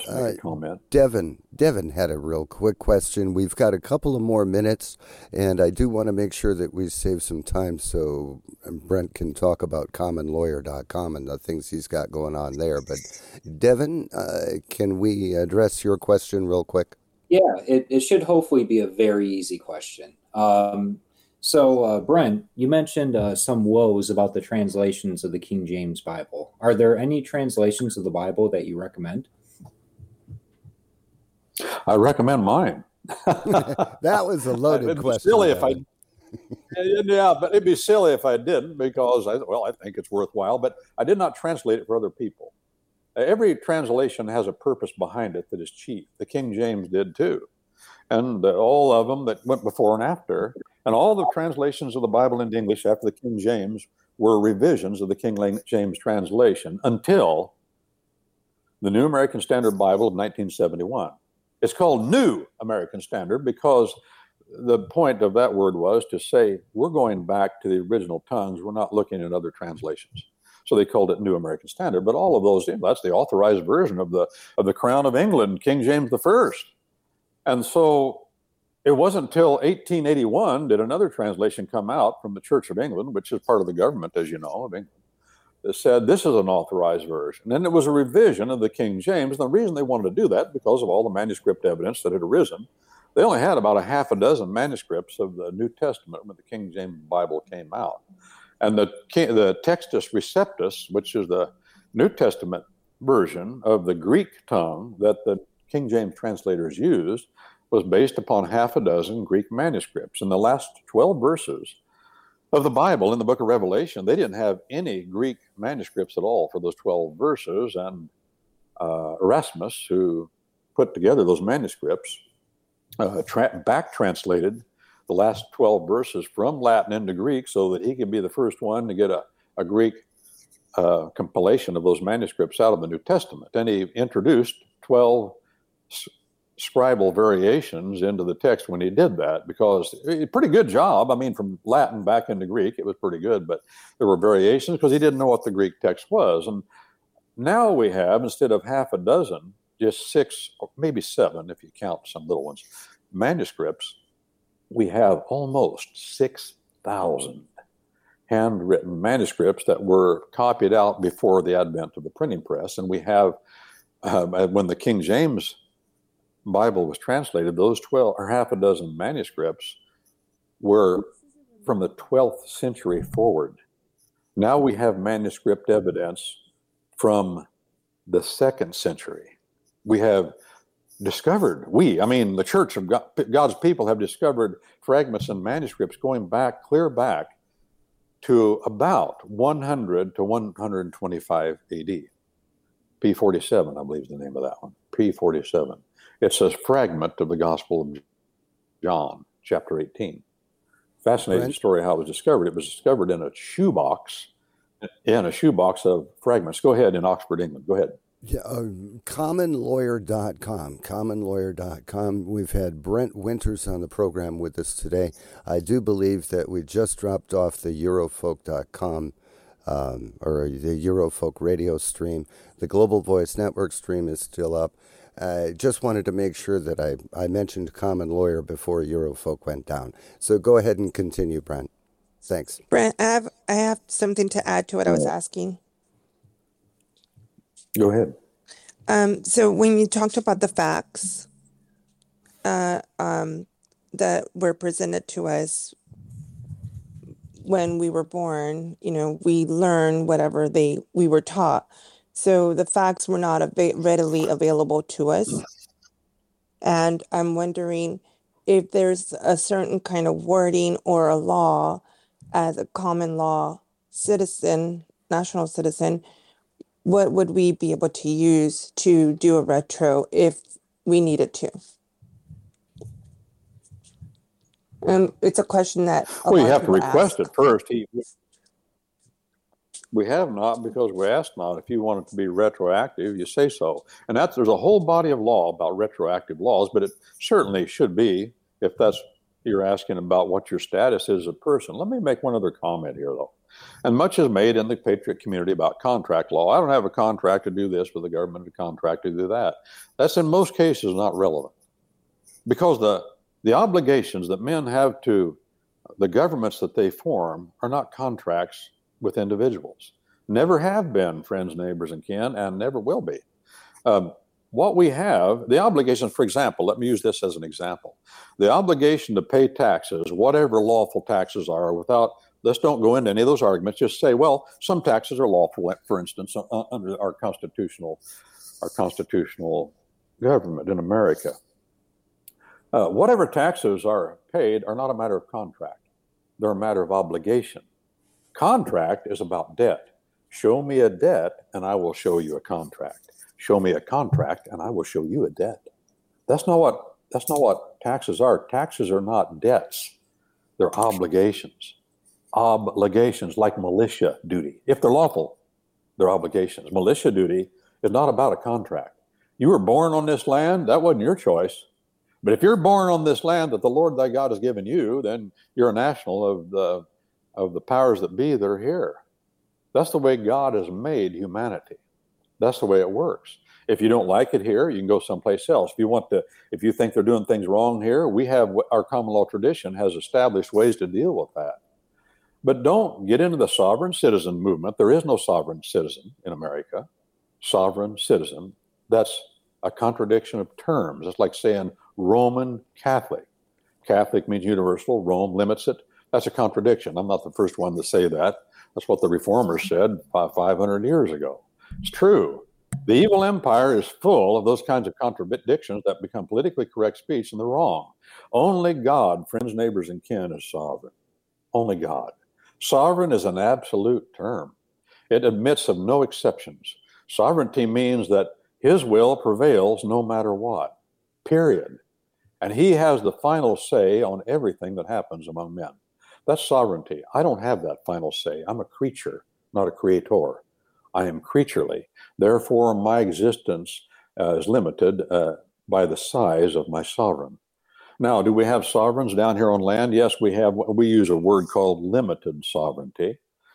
Limited sovereignty. I mean, if the sovereign citizen movement would say, I am a limited sovereign, that would be more palatable to me, because even governments that God ordains on land, they're sovereign down here on land, but they're limited by the existence of the creator of all things. That's the difference between the law of the land and the law of the city. The law of the city admits, the Code of Justinian admits of no limits to government.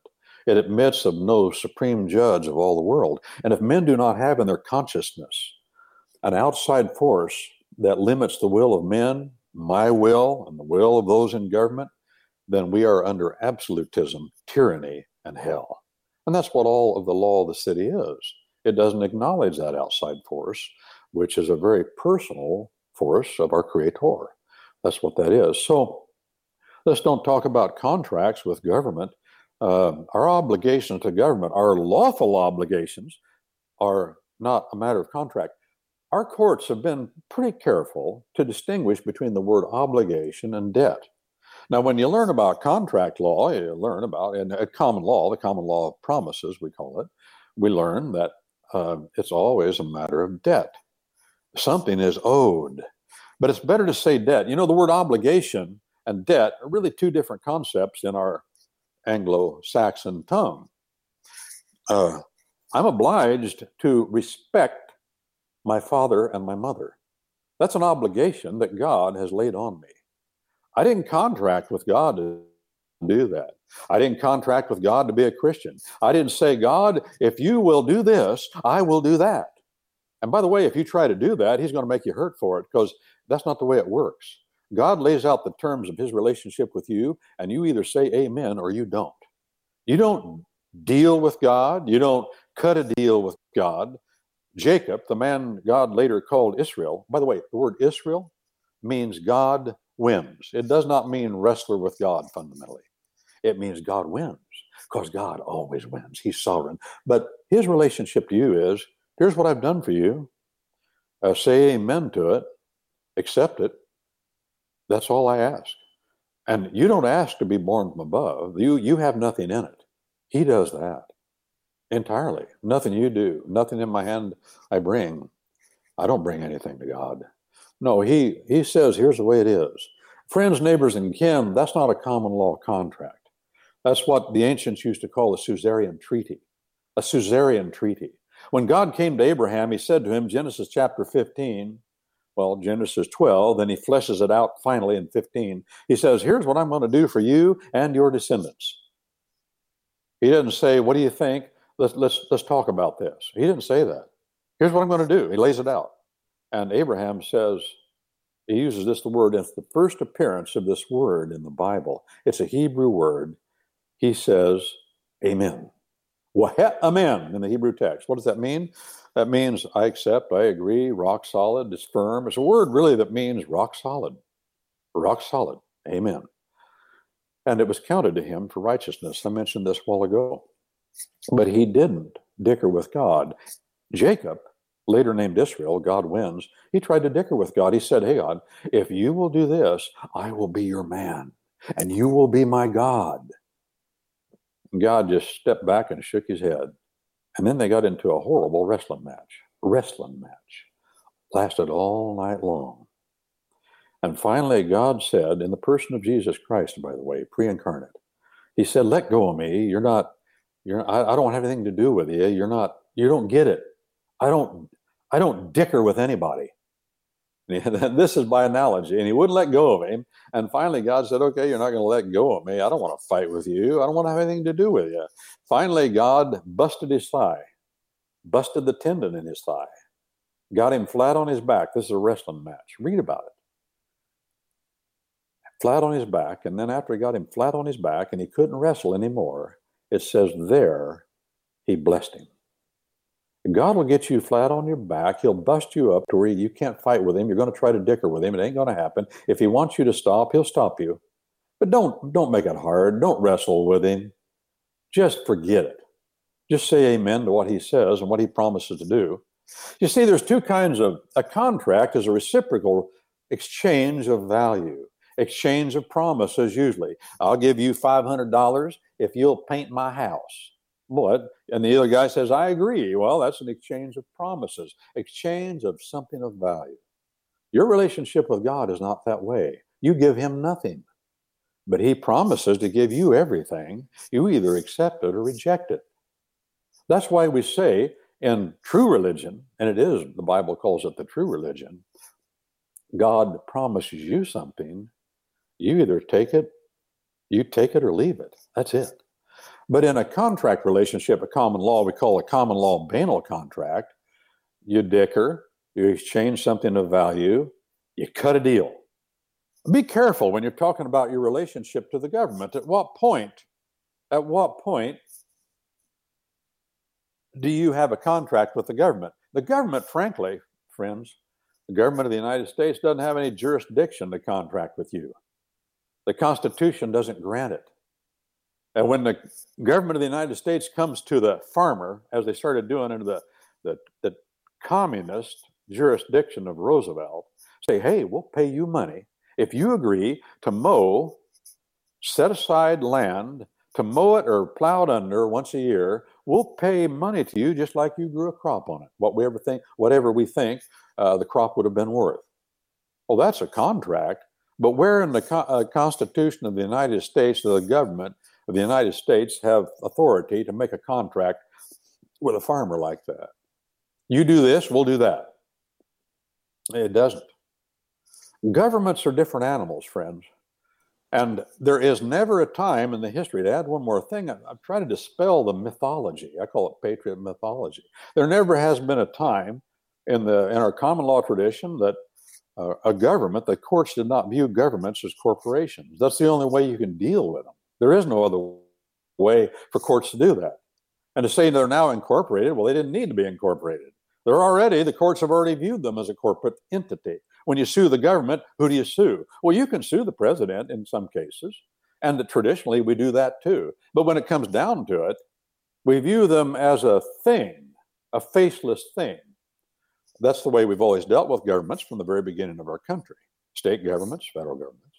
And there are exceptions to that too. But when you're dealing with the sovereign on earth, the governments of men are limited by law. Law limits governments.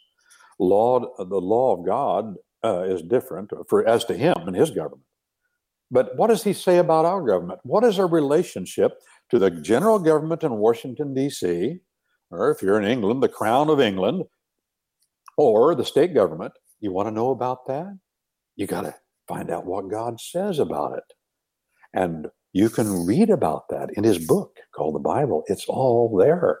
Romans chapter 13 is very well known, lays out a lot of that. You can read the historical books of the Older Testament. You'll see things that I don't see and other people don't see. And you can learn how to deal with governments. You can go to the book of Acts, and it will show you there how to deal with being in the world, the world order, the cosmos, and not being of it. But see, it always comes back to the same thing, doesn't it? It always comes back to, do you know what God wants you to do in relation to your government? If you don't know what the Bible says, you're just flailing. As Paul the Apostle says, you're shadow boxing.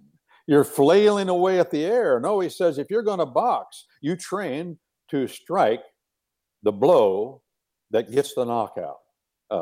All scattered fires, but end in smoke and noise. I'm coming back to that. So it comes back to knowing what the Bible says. Now, let me say this. Some of you are still here. We try to focus on those two volumes. That's my conclusion in life. And so we talk about our common law here. But Thank you, Brent. Particularly about the law of God, thank you for bringing up the question. To talk particularly about the law of God, join us on Saturdays, Patriot Soapbox. Join us on Sundays, Patriot Soapbox. We're going through the book of Romans on Saturdays, and we're going through the book of Genesis on Sundays, clause by clause and blow by blow. Well, I think people are trailing off here. I need to stop. No, actually, they're not. We've still got 81. We've got 80 people on Jitsi. Global Voice Network is still up, and the clock doesn't run out for another 53 minutes on that one. So if you've got something you want to talk about and you've got time to hang, we're here. I appreciate the explanation, Brent. That was a great explanation. Well, Brent, I've got something that I think goes along with what you're saying. I'm trying to bring forward my allodial title, and in doing that, I read Judge Stamper's comments on it. And like you say about being a national, he says, behind every mortgage, behind every real estate, etc., stands the allodial title, because that is the law of the land. What do you say about that? Well, I agree. The allodial title is the foundation of the entire chain of title that you can get in an abstract if you can get your hands on it. The allodial title comes in the cases of land, for example, where I'm from, the Northwest Territories, and that part of the world along the Ohio River. That comes from the United States. Where I lived, it was part of the colony of Virginia. I just use this as an example. Texas is different, of course, because they were never part of that original land grant from the Crown of England. The Crown of England made a land grant to Virginia. That land grant stretched as far clear to the Pacific Ocean, but nobody knew it was out there. So it stretched at least as far as the Mississippi River. That land then was taken, was transferred to Quebec, and that's one of the reasons we went to war with Britain, because the charter, they denied their own charter, and that charter is a contract, by the way, in that sense. It was a reciprocal relationship, a quid pro quo, and so Virginia went to war. And they went to war, and they sent George Rogers Clark, Patrick Henry, commissioned George Rogers Clark to go take their western lands back. So he went west and attacked the forts at Kaskaskia and Vincennes, Indiana, Kaskaskia, Illinois, on the Mississippi, Vincennes, Indiana, and he took those forts back, or took that land back. And then during the war, Britain reoccupied those lands, and then we won the war, and then Virginia ceded those lands in great magnanimity, as did Connecticut and other colonies along the seaboard, to the national government in Washington, D.C., so they could sell it for $5 an acre and try to pay off the debt. Now, the allodial title came from the Crown of England. That's where it started. Nobody else had a allodial title before that. The men that lived here before that, the red men, had no concept of land ownership. They didn't even think a person could own land. They never sold any land. You talk about mistake of fact. When the Indians in Manhattan sold Manhattan supposedly for a handful of beads, they had no idea. Mutual mistake of fact. They had no idea, no concept that you could own the land. That wasn't something you could do. Why? Well, they worship the land. How can you worship your God, Mother Earth? They couldn't do that. So that was a mutual mistake of fact. In contract law, it was unenforceable. But as time turned out, God is the allodial landlord of all land. That's the first thing you got to understand. And the Bible, that's the theme throughout the entire Bible. God, the maker of all things, this is his land. And at every point in the Bible, you see that affirmed over and over and over again. And whoever occupies it is his business, by the way. And for whatever reason, we occupy it now. The allodial title went from the Crown of England, who settled here first and claimed title through the settlements that came here. And that allodial title, coming from God himself through the Crown of England, then went to the states, which had been colonies. And then state of Virginia, just using that as an example, transferred that land to the general government in Washington, D.C., their western lands, beyond the Alleghenies, and then that land was sold for $5 an acre. But the foundation of every acre of land along the Ohio River like that is back in that allodial title. Now let's go back to, and Roger and I have talked about this a lot, and then I got to go. I'm going to make this one explanation. Back to what happened in 1066. In 1066, a fellow whose family was from Norway, he was called a Norman. They had settled on the coast of France for many decades, and they invaded England, and he defeated the Anglo-Saxons and the Anglo-Danes. And he, being a Norwegian, took over the Crown of England, and Queen Lizzie and King Charlie III. They tell me that makes the Brits mad when you say that, but I'm an American. I'm not British. But he is descended from that man, William the Conqueror. And by the way, William the Conqueror and all the descendants of him are descended from the Anglo-Saxons going back to the 5th century. A very important man, an Anglo-Saxon king back then. I wouldn't pronounce his name right, so I'm not going to mention it. But that title, through the Crown of England, established a allodial title. When William the Conqueror conquered England, he said, I have a allodial title to all land in England. And because he said that, and he followed the common law tradition to a great degree and declared the common law in force, but he brought with him the imprint of Rome and the ability to administrate to a very stark and high detailed degree. That's what he brought to our common law and our common law of real estate. And to understand what happened there is to understand land law in the United States. And by the way, all of that transferred to us, and that's an important study. I'm going to recommend one book about that. I know this is a crowd that's interested in learning the truth.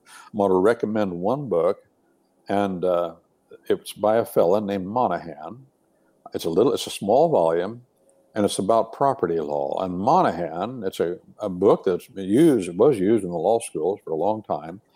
Monahan traces the history of our common law of land, our land law, our law of the land, and what happened to it with William the Conqueror and why it happened, what allodial title means. What allodial means, it's an old Scandinavian word that means that it signifies the owner of land that owes nobody above him any obligations at all. Of course, William the Conqueror owed his obligation to God. God is the supreme allodial landlord.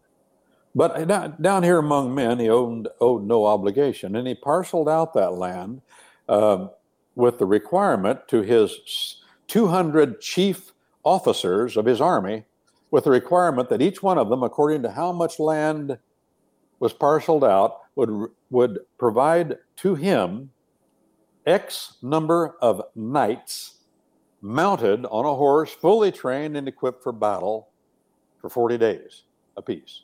And that was the whole system of self-defense, which is analogous to our militia.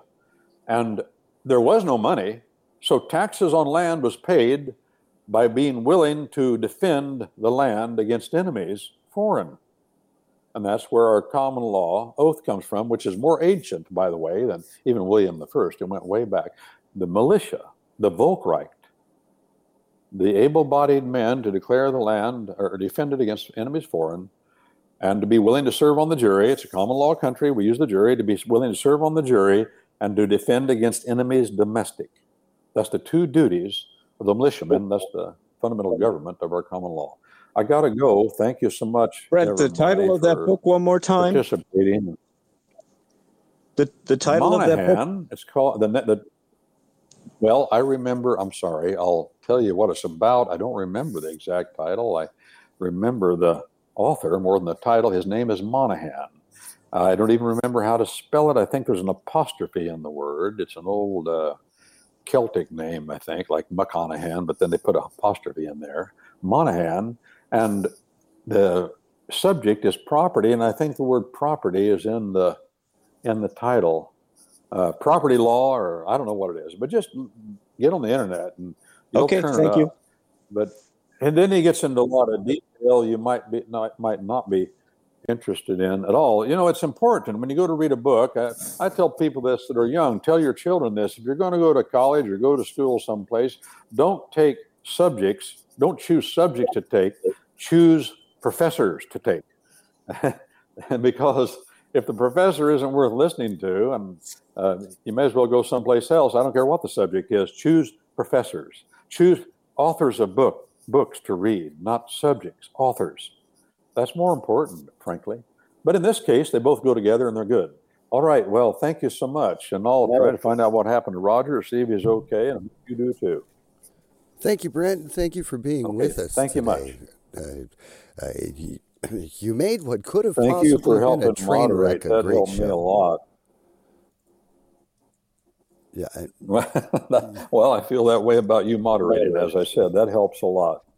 All right. This is Brent Allen Winters, by the way, commonlawyer.com, www.commonlawyer.com. Yes. And great website. I camp out there quite often looking at this, that, and the other thing. So with that, I'm going to drop us off the server. Thank you so much for joining us. This has been Brent Allen Winters on the Radio Ranch program, the normal Radio Ranch time slot. However, Roger was unable to be with us today. So thank you so much for joining us on Global Voice Network and Eurofolk Radio. We will catch you right here next time, Monday through Saturday, 11 a.m. to 1 p.m. Eastern Time. And you can find more information on the topics discussed on thematrixdocs.com. That is thematrixdocs.com. Thank you for the 80-some people that were on the board. Thank you for all the questions and the intelligent discourse that occurred today. I'm Paul for Global Voice Radio Network, radio.globalvoiceradio.net. We'll catch you next time. Bye-bye, boys! Have fun storming the castle! Forward moving and focused on freedom. You're listening to the Global Voice Radio Network.